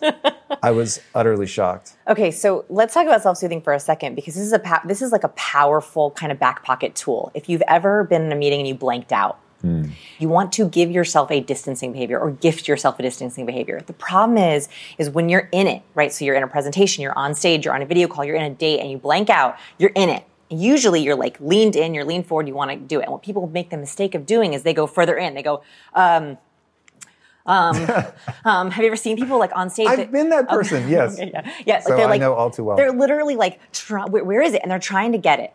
That is actually the worst thing you can do. You're actually overloading your prefrontal cortex by trying to get more. What I want you to actually do is back up. So I want you to give yourself physical and emotional distance. So if you're in that, just take a step back, either sit back or take a step back. Try to angle your head back. And if you can, even if it's subtle, just that changes the nature of your brain. When you take a step back, research has found that when you literally take a step back, you are able to get more perspective. So if you ever blank out, don't lean in, lean back. Take a step back, take a breath back, grab your water, right? Right, I'm back with you. Here's what I was saying. That's how I want you to do it. It's super smooth, and it actually helps that reset. That's what we're actually doing for ourselves. And if you're alone, of course, you can do the self-touch. Your suprasternal notch, this little notch right here between your two collarbones. Between the two collarbones. I don't find myself touching there, but I am obsessed with where, like... Here. Yeah, I don't know why. Same. And as I was reading in the book, I'm like, is this a blocking behavior? Am I doing something subconsciously? This is absolutely a self-soothing behavior. Like the reason why that feels so good. And so when we touch even anywhere in this area, including like our neck, it reminds us of like, calm down. That's interesting. So like a very subtle thing this stuff is so weird. It's so weird. That we have like all these weird self-touching, like... I don't know why we picked all the weird ones, but like these are like the if weird I'm ones. going to fiddle with anything, I will fiddle with my neck and I will touch whatever this part of the clavicle is. Because it feels so good. Yeah. Because you know that instinctively that's giving you a nice physiological response of staying calm. Anywhere in here is that. Now, touching your face is something important I just want to talk about is research finds that when we self-touch, especially our face and our stomach, and these, I don't know how we're talking about all the weird ones, people perceive that as closer to deception or nervousness. Nervousness I get, but why deception? I think it's because... And I obsessively palpate my adipose tissue around my stomach. So basically, another way, I pinch my fat. So I do it all the time to see like how far under the skin is my muscle tone. You have to, otherwise you can get out of control. That because I don't weigh myself. So that's my way of knowing, like, am I in check? Where am I at? And so, but I never thought of it as a soothing behavior, which may be another reason why subconsciously I'm doing it. But when I say I do it 60 times a day. Have you talked about this before? I did not notice that. I'm never going to do it on camera. And if you hung around me long enough, you would see me do it a lot. Well, now I know why though. Yeah. Okay, so let's talk about it. So I think the reason why this internally our brain is like, ooh, deception, is because liars want to hold things back. And liars are typically very nervous. Which in the book, by the way, you do some awesome breakdowns of here's this famous person, Lance Armstrong, Bill Clinton, A-Rod, and like you give the moments and like it's really interesting to watch back that stuff. And like you watch back, you're like, oh, I didn't see that cue. I like cues hiding in plain sight. That's like my favorite. So liars, yes, like Lance Armstrong, for example, when he was on Larry King Live saying he wasn't doping, spoiler alert, he doped, right? He lip pursed. He pressed his lips together because he wanted to like withhold the lie. So liars often want to withhold because they know lying gets them into trouble. They also are very nervous. So they're trying to self-soothe. So they typically touch their face. And there are 3 areas of the face that they touch: eyes, nose, and mouth. And research has found this. So just to maximize getting sick. It's wonderful. It's true. And liars will get sick more often, right? Well, I don't know about that. That's not research claimed. That's not research backed. But why? So, like, for example, they found there's like a Pinocchio's nose effect that when we lie, our nose, the tissue in our nose gets a little bit itchy. They found that when we are lying, we want to like block out the lie. So we eye block. So when liars are lying, they'll be like, it's just been really hard, and they'll futz at their eyes because they also have they want to block it out with a high blink rate. So Britney Spears, some of her early interviews, when she's asked really hard questions, all of a sudden I just really want to, I don't know, I just want to talk about that, but the reason that I'm talking about it, and she has this like rapid blink rate, and that is because we are trying to block it out. And the last one is mouth touch. Liars, like when I ask my daughter, did you take the cookie? She'll go, no. She covers her mouth. Are you going to teach her about the strategies? And if so, what age? So I've already started teaching her facial expressions. I've already started teaching use them or what you're looking at? To spot them. Interesting. So like, for example, How old is she's 3.5. Wow. Talk about starting young. Oh, and it's so helpful to her because, again, control, right? Like, I didn't get confidence naturally, but the more that I've been in control of the cues I'm sending to others, and also seeing the cues that are being sent to me, the more confident I feel. So when we're on the playground and she'll say, I want to play with her, or should I go ask them to play? I'll say, well, look at their face. Do they look happy or do they look sad? And if they look happy, I say, well, she looks happy. Why don't you go over and ask her? And then I say, look at her face. If she says she's happy and she wants to play with you, she wants to play with you. Or does she look sad? So we practice the facial expressions, and she knows them. Like, she knows we were watching a Spanish movie, and she doesn't speak Spanish, one day, hopefully. And she could say, why? She said, why is he sad, Mama? Because and even the cartoon character was showing classic sadness. So sadness is an upside down U. So we pull our mouth down, And then we pinch the corners of our eyebrows and we droop our lids. Like that. Even the cartoon character was showing that face and she could see he was sad. So I think as young as possible. The whole notion of frenemies I find really, really intriguing. And this is something certainly that I've dealt with in my life. And it was weird to me how until I read that it didn't register why that would be so insidious. So what the science says, they did a research study with police officers. And they asked police officers to identify the amount of toxic people in their workplace and the amount of ambivalent people. And they found that the police officers who had more ambivalent relationships were sick more often, had less happiness at work, and didn't like their job as much than police officers who had toxic people. Just think about that for a second. And the reason for this is because if you have a toxic person, boundaries are easy. They ask you to go out to lunch and you're like, no thanks, right? Like, you know it's a no thanks. Whereas if an ambivalent person asks you out to lunch or asks you to their birthday party or, asks you to work on something, it takes this mental energy where you have this thing where you're like, ooh, like, will it be good? Would I rather eat alone at my desk or would I rather have lunch with this person? And when it's not always easy, that's an incredible drain on our emotional energy. And if you are an introvert or an ambivert is someone who is kind of splits between extroversion and introversion, your energy is finite and our mental space is finite. And this is something that I did not realize until much more recently. I thought that mental space was sort of endless, right? You could learn forever. You could think about things forever. But actually, we only have a certain amount of mental time every day. And if we're dedicating that to trying to figure out if someone likes us or not, which is a very important thing. We all like to be liked, whether we admit it or not. That, I think, is a waste of mental energy. Why would we want to spend it towards that? And that's why I think ambivalent people are more dangerous. Do you have a checklist? Because I'm like thinking back to the people that managed to become frenemies in my own life. Mm-hmm. It's kind of scary how long it took me to be able to put that label on them, to like sort of wake up to the fact that either they always were or the relationship had evolved to that. Like years, right? Years. I know. So I don't have a checklist. It's actually just one simple question. All right. Let's hear it. Are you ever doubting that they're really happy for you? Wow, that cuts right to the heart of it. I mean, that's it. And that happens actually quite often. Like, there are these people who make these very passive-aggressive comments where you're like, was that nice or was that mean? If you're ever questioning that, that means they are not truly happy for you. Or if you have a piece of really good news, a really true good friend will mirror and match that excitement with you. Someone who's not as happy for you will come in with dream killer questions. You know dream killers? Oh, yeah. Yeah. Dream killer questions are when they question your success, they doubt the success, they think of all the negatives. And dream killers are not always bad. I have dream killers in my life, and I call them when I need someone to poke holes in a business idea, right? Like, I'll pitch them because they're great practice. But I know that they are not the people that I go to when I have something I'm truly excited about. So I think that's the only question you have to ask yourself, and it might be an inconvenient truth. Like, don't answer it off the cuff. Like, don't answer it really quickly. Like, try to think of all the times in the last 6 months that you've seen them and shared something. Did you feel like they were as happy as you were about your happiness? Yeah, and this is one of those things that has made a big impact in my life, because you can very slowly, especially in business, find yourself in a situation where you don't know who to trust. And I find, and maybe it's the psychic energy, like you were talking about, emotional energy.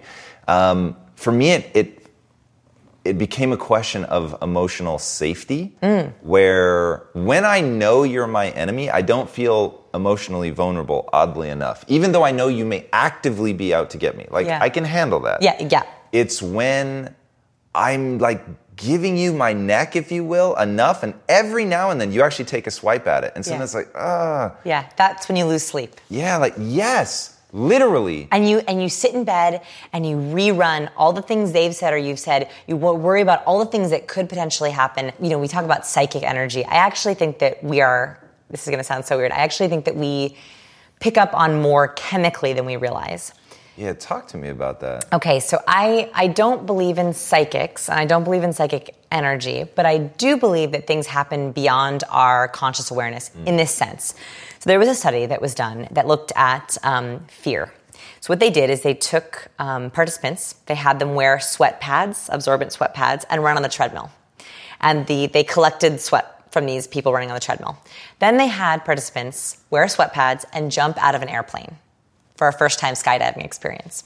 Okay?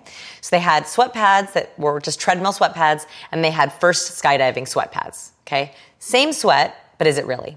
Then they had participants in a lab sit in an fMRI machine, so their brain was being scanned, and smell, kind of gross, both pads. They did not know what they were smelling. They had no idea what they were smelling. They found that when participants smelled the fear sweat pads, the skydiving sweat pads, their own fear response activated in their brain. Wow. So that means that somehow I think that we can smell emotions. So if you are with someone and they are either they do not mean well for you, or they are planning on taking a swipe at your neck, you somehow smell that threat. And even though consciously your brain is going, they didn't say anything, they didn't do anything, their body language is okay, it seems all okay, the other part of your brain, the animal part of your brain, which is firing in fear response or threat response, is going, no, watch out.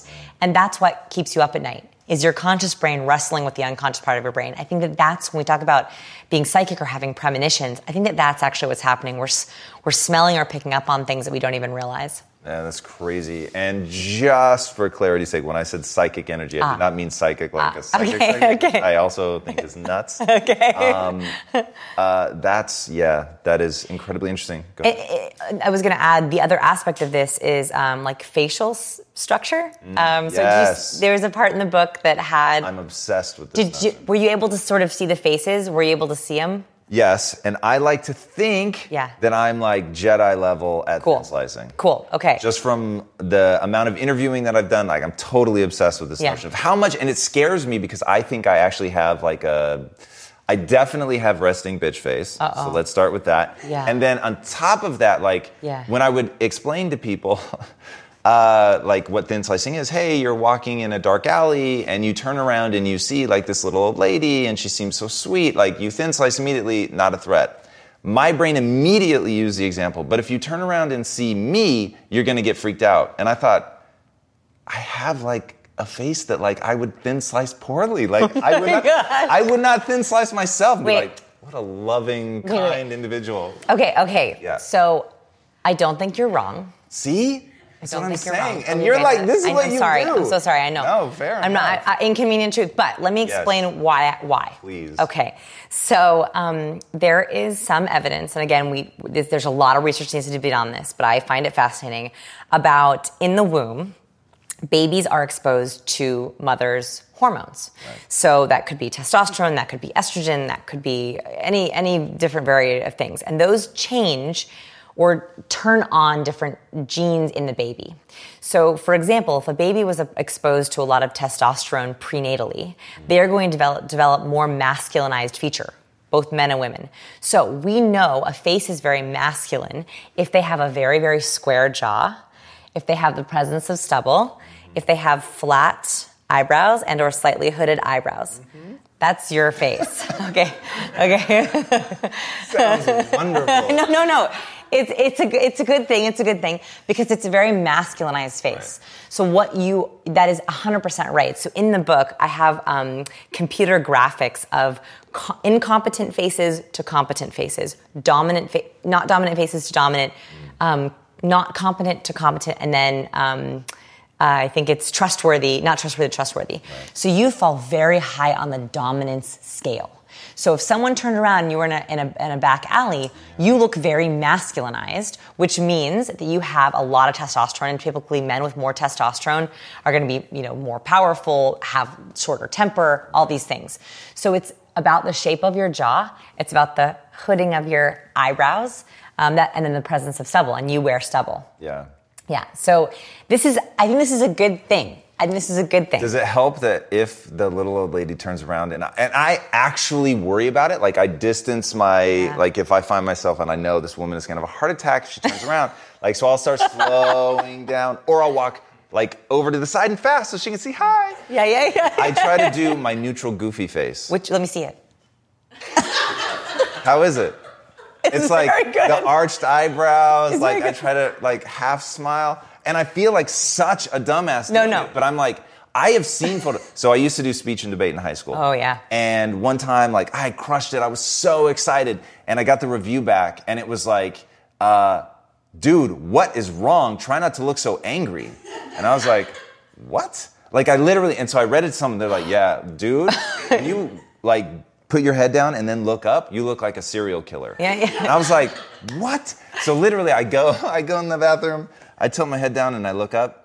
Yeah, oh my God. I thought, I was like, what the hell? Wait, do that to a camera, because that is, yeah. That's when I realized. Yeah, that's intense. Man. I'm like, that's fine. Yeah. So but now you know why, right? You know it's the shape of your jaw and your face. So what you did is perfect. You optimized how you were naturally wired, right? Okay, right. So show me your what did you call it? Your goofy, silly face. My goofy, neutral face. Can I see your goofy, neutral face again? Okay, perfect. Okay, can I explain why this works from a scientific perspective? Okay, so when we raise our eyebrows up, it is the universal sign of interest or engagement. For example, if I were in a bar and go, you would know what I meant. Right. Or if I were to be listening and be like, oh, you would know that means I'm like literally trying to see more, right? It's like the invocation of that. So with your eyebrows up, it changes the shape of that hooded look. Right? So when you're like this is a very high testosterone when your eyebrows are hooded. So when you push them up, not only does it show openness, engagement, curiosity, say hi, it also takes away the hooding. And then you also slightly opened your mouth a little bit. That also softens your jaw. So in a way, that takes your face and just makes it more open. I think that this is actually a very good thing, because I think it's part of the reasons why you are so successful. Wow. We like people who are very powerful, who have high testosterone. We like it for both men and women. So your look shows intensity, it shows strength, it shows power. So never be angry at how you are wired, your genetics, how your face looks, because that is, I think, a huge contributor to your success. And I feel that way with everyone. We all have things about our face, about our personality, about our body, that we don't like, but I think that if we can frame it as this has been an aspect, or it can be an aspect of our success, that's extremely important. For example, I also have resting bitch face. Should I critique myself? Please, yes, I feel like I was critiquing you, so I should critique myself as well. So I have resting bitch face, and the reason for this is because my features angle downwards. So at rest, this is me at rest. Right, and I just look like terrible, right? I'm just like, I'm bored, I'm upset. And that is because my lips, when they're at rest, angle slightly downwards, and my eyes also angle slightly downwards.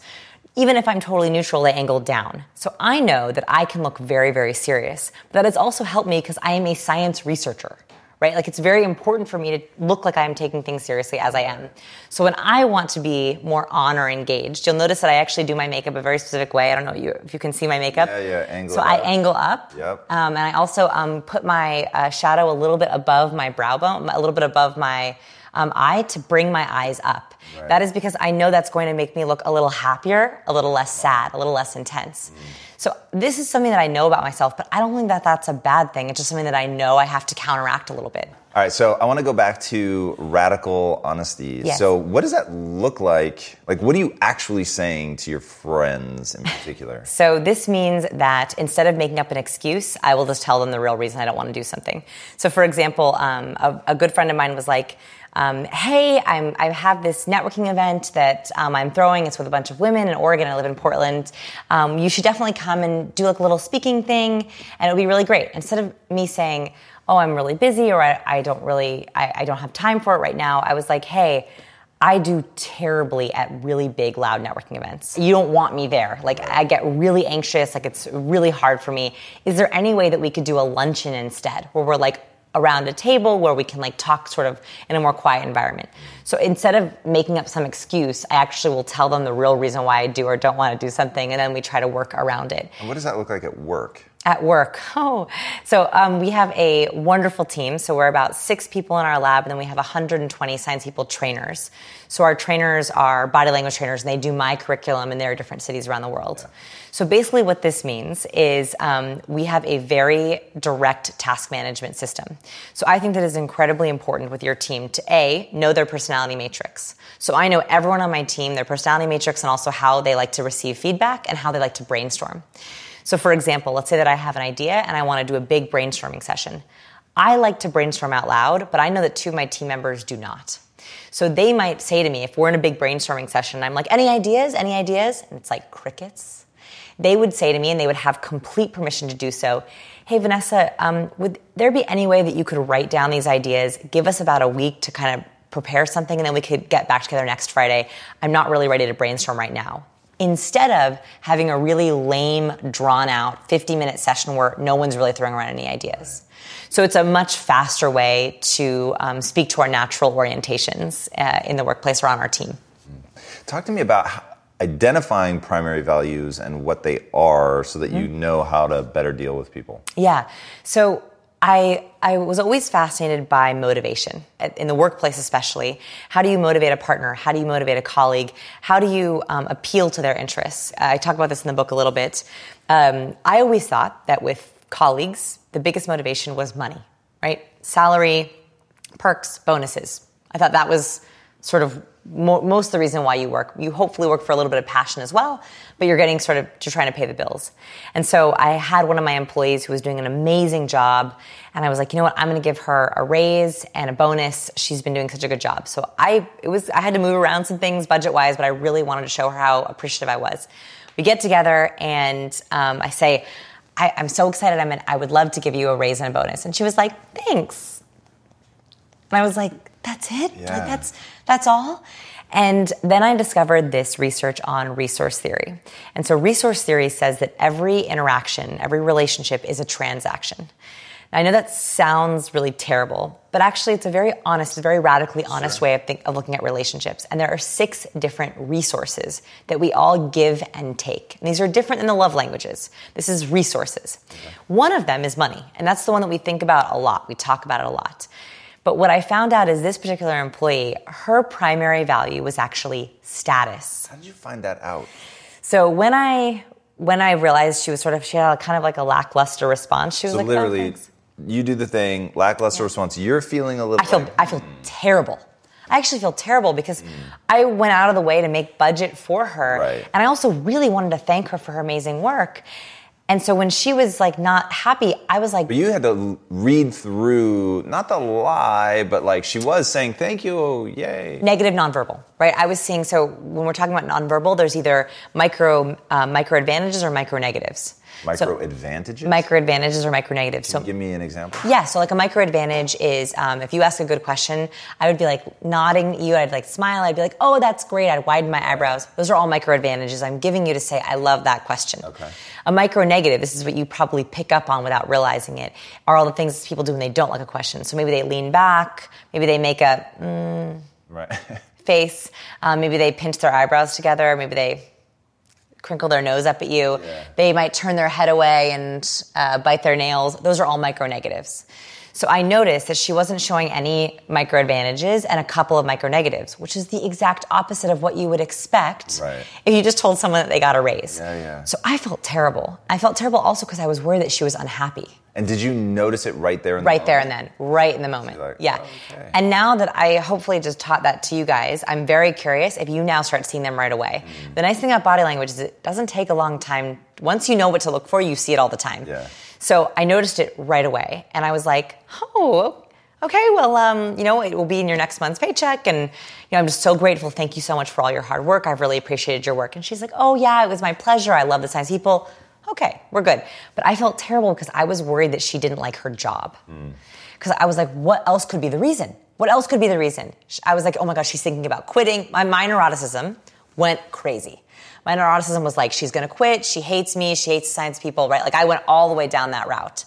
And so when I stumbled upon this study that maybe I was looking into motivation, I was reading a white paper on employee engagement and employee motivation because I was worried about losing her. Sure. I found this resource theory and I was like, wait a minute. Status. And I started to think back to the times when she showed a lot of micro advantages. And one of the times was when we created an About Our Team page and I put pictures of each person on the page. She was so excited. She was like, oh, I'm going to go get a new headshot. I can't wait. Like she showed me like 15 headshots. She's like, which one has the best body language? She was so excited. And I was like, I didn't think much of it at the time, but I was like, I wonder if that's status. So I had a meeting with her and I said, radically honest. I was like, I offered you a raise last month because I'm so appreciative of your work. I don't know if that was what you wanted. Is that what you wanted? If I want to show you how grateful I am for you, what way can I do that for you here at work? And she said, actually, I really have been wanting a director role. It's like, great, let's talk about a director role. Let's get you on a plan where we look at titles. So I didn't realize that there was all these other things, like putting her name on the website, putting her in more YouTube videos with me. I didn't realize that that was actually a huge give and so easy for me to give because I am so grateful for her. And so for me, it was like, I was so thankful that we were able to get very quickly, very honestly to what her value was. And I think this is the big challenge, is figuring out yours, and then also trying to figure out every single person that you work with, including your friends and family. So what's interesting, though, is the biggest shock for me from your book was how I felt like I had never categorized myself in such a clear way. Yeah. So what do you do when the person doesn't know? Yeah, so you are their decoder. And I think that is the most fun role that we can play in life. So if you have someone who is not as self-aware, right? Like they don't know, they hadn't thought about it that way, you get this amazing gift of being able to unlock for and with them. I think, and that's a lot of responsibility, but I think that is one of the most amazing gifts we can give our fellow human beings. What I would do if I were you is I would go through the series of Arthur Aronson, 34 questions every couple should answer. So this is a really interesting study that this researcher wanted to find out how we get to love. And he found that there are 3 different tiers of relationships. So in the first phase of a relationship, we're just trying to figure out interests. So it's like, do you like that? I like that too. What's your hobby? And personality traits. That's the first level. That's also why I built the first level of the matrix to be personality. The second level are values, which is why the next levels are around appreciation levels and values. So you're trying to figure out, where does this person, what do they mean? What do they stand for? And the last one is how you relate to them, like how your relationships can match up. So he developed a set of 34 questions to ask to take you through all 3 levels through just these questions alone. So we actually have a list of them. I can send you the list of them. We can do them together if you want one day. And you actually go through each of these questions, and they will take you through not only you getting to know yourself, but also them doing a self-exploratory exercise. It is the most amazing 2, 3, 5 hours you will ever spend with someone going through these questions. And that's, I think, how we guide someone to self-know themselves. And if you can, it's amazing to do them all in one session, but it's a lot, especially if you have someone who's more introverted. So I think it's very important to respect people's natural orientations. So if someone is an introvert, that means they're going to use less words in the average day. It means they're more private, and it means they like to think through their answers before saying them. Extroverts usually don't need any thinking time before they share. In fact, they tend to verbalize out loud. So they verbalize outwardly. So if you have an introvert, I would highly recommend sending them the questions ahead of time so they can think about them. It's a nice way to respect their personality, and or doing a few at a time. I love that. Yeah. What's one thing that people typically don't know about themselves that you think everybody should know about themselves? Actually, it's something we briefly touched on earlier but didn't get to talk about. How you self-soothe. So everyone should know 2 aspects of self-soothing. The first is when you are in anxiety, whether you're a high neurotic or a low neurotic, do you like to worry outward? Do you verbalize your worry, or do you shut down and close down? So when I'm very worried, I like to be alone with my journal. Like I don't want to talk to anyone. I just want to think about it myself. Whereas other people like to worry with others, right? Like they like to talk through their worry, and that makes them feel calm. So that's the first thing, is how do you worry? Do you worry alone, or do you worry with others? That's going to be very important, so that if you're in one of those really terrible low points, we all hit those points, you know exactly which direction you need to do. Is it out to drinks with friends? Do you have your brigade that you call? Or is it home with a journal and a big glass of wine? Those are 2 very different paths. So that's the first thing. And the second thing is, how can the people in your life help you self-soothe? I think this might be more of a gender thing. I don't know. A lot of females, a lot of women in my life, when they're very, very anxious, they don't know how to ask for help, both logistically and emotionally. What do you mean? How do you So there's 2 ways of asking for help. Mm-hmm. And maybe my women in the room will this feels familiar. You look so intrigued. Yeah, okay. So when a woman is upset about something, and some men too, usually there's a logistical issue, right? Like let's say that it's in-laws coming for the weekend and they get very stressed out. Okay. There's logistical issues, but there's also emotional issues. They are different. They're very different. In the in-law example, so they're coming, that's the logistical. The emotional is my mother-in-law makes me feel this way? We'll break it down even more closely. So logistical. Got to get the guest room ready. Got to do all the sheets. Got to prep the towels. Got to clean the house so my father-in-law doesn't critique it. Okay, those are logistical all things worries. I would think about once he starts critiquing it and they're already in the house. So yeah, but I'm with you. Yeah. And women are all thinking about that way ahead of time. You're so right. And then the 4 emotional worries might be how to make sure that they actually like the house, how to make sure that we're all going to get along this weekend, how to make sure that we bring up that issue about health that we really need to talk about, and how do we make sure that we actually have a relaxing weekend and it's actually a good time. Okay, those are 8 issues that usually come up around everything. There's all different issues, but they're totally different ways that we self-soothe. So logistical, who do you ask for help and how do you ask for help? Right? Like, is it going to your husband or your kids or your best friend? And for emotional issues, do you want to sort of take a few moments, take a few hours, meditate, do your thing, go for a run, eat really healthy that day to get yourself in the right mind space? Or do you want to go out with friends, have a really blowout night, and like kind of work out all your anxiety before they come? If you don't know that, you are going to set yourself up for failure. And you're also setting up the people in your life for failure. So the biggest mistake that I think couples fight about, they have the same fights over and over again, is they need to ask for help, but they have no idea how to ask for it. And by the way, if you don't go through this, that's how you get complete breakdowns. Because it's just bottling it up. They don't know where to go, how they deal with it. And that's how you get someone who's like yelling and running around before everyone shows up to try to get things fixed when actually they're really worried about the emotional stuff. And the questions that you just walked us through are the questions they should be asking themselves. Yes. So very specifically, whatever it is, and you do this when you're in a point of calm, right? Not when you're already in the worry. Yeah. So how do I worry, right? Do I worry out loud? Do I worry by myself? Who can help me and how can they help? And what are the differences between my emotional and logistical worries? Because they are different. I think if we know that about ourselves, we can then ask for help in better ways, and it sets up everyone in our life for a much more harmonious relationships. Oh, yeah, that's fantastic. So most of what we've talked about today is in your book, which is amazing. Read this book. But there's one thing that I've heard you mention, which is a 2-year study you're doing on happiness, which you didn't talk about in the book. Yeah. Do you have any nuggets that you're ready to talk about? Yeah, so I have been researching happiness for a long time, and that is because I have always been intrigued by my own happiness levels, and I felt like I always had a base point. Like I always felt like, I was sort of at a set point, and I couldn't go 2 points above or 2 points below that set point. I wanted to know if there was ways to hack happiness. So we've been studying happiness for the past 2 or 3 years at our lab. So I think the most important thing that I have learned so far, and I'm going to put out more research on this, is this idea of learned helplessness. So there's this horrible study. It was done by Martin Seligman. It's horrible. Can I share it? Yeah, okay. I know the study well. Okay, yeah. So this study took dogs, and it put the dogs into a cage with a mat that just very lightly shocked them. And so the dogs would get on the mat and it would kind of shock them. Very unpleasant experience. They put them in these cages with these shocking mats, and then they changed the cage so that there was a space next to the mat so the dog could move off the mat. The problem is the dogs who had been on the shocking mat for a long time just gave up. They never went off the mat. In fact, they just sat and took the shocks, even though they could move off the mat. Whereas the dogs that didn't ever see the mat before immediately jumped off the mat and went to the place that didn't get the shocks.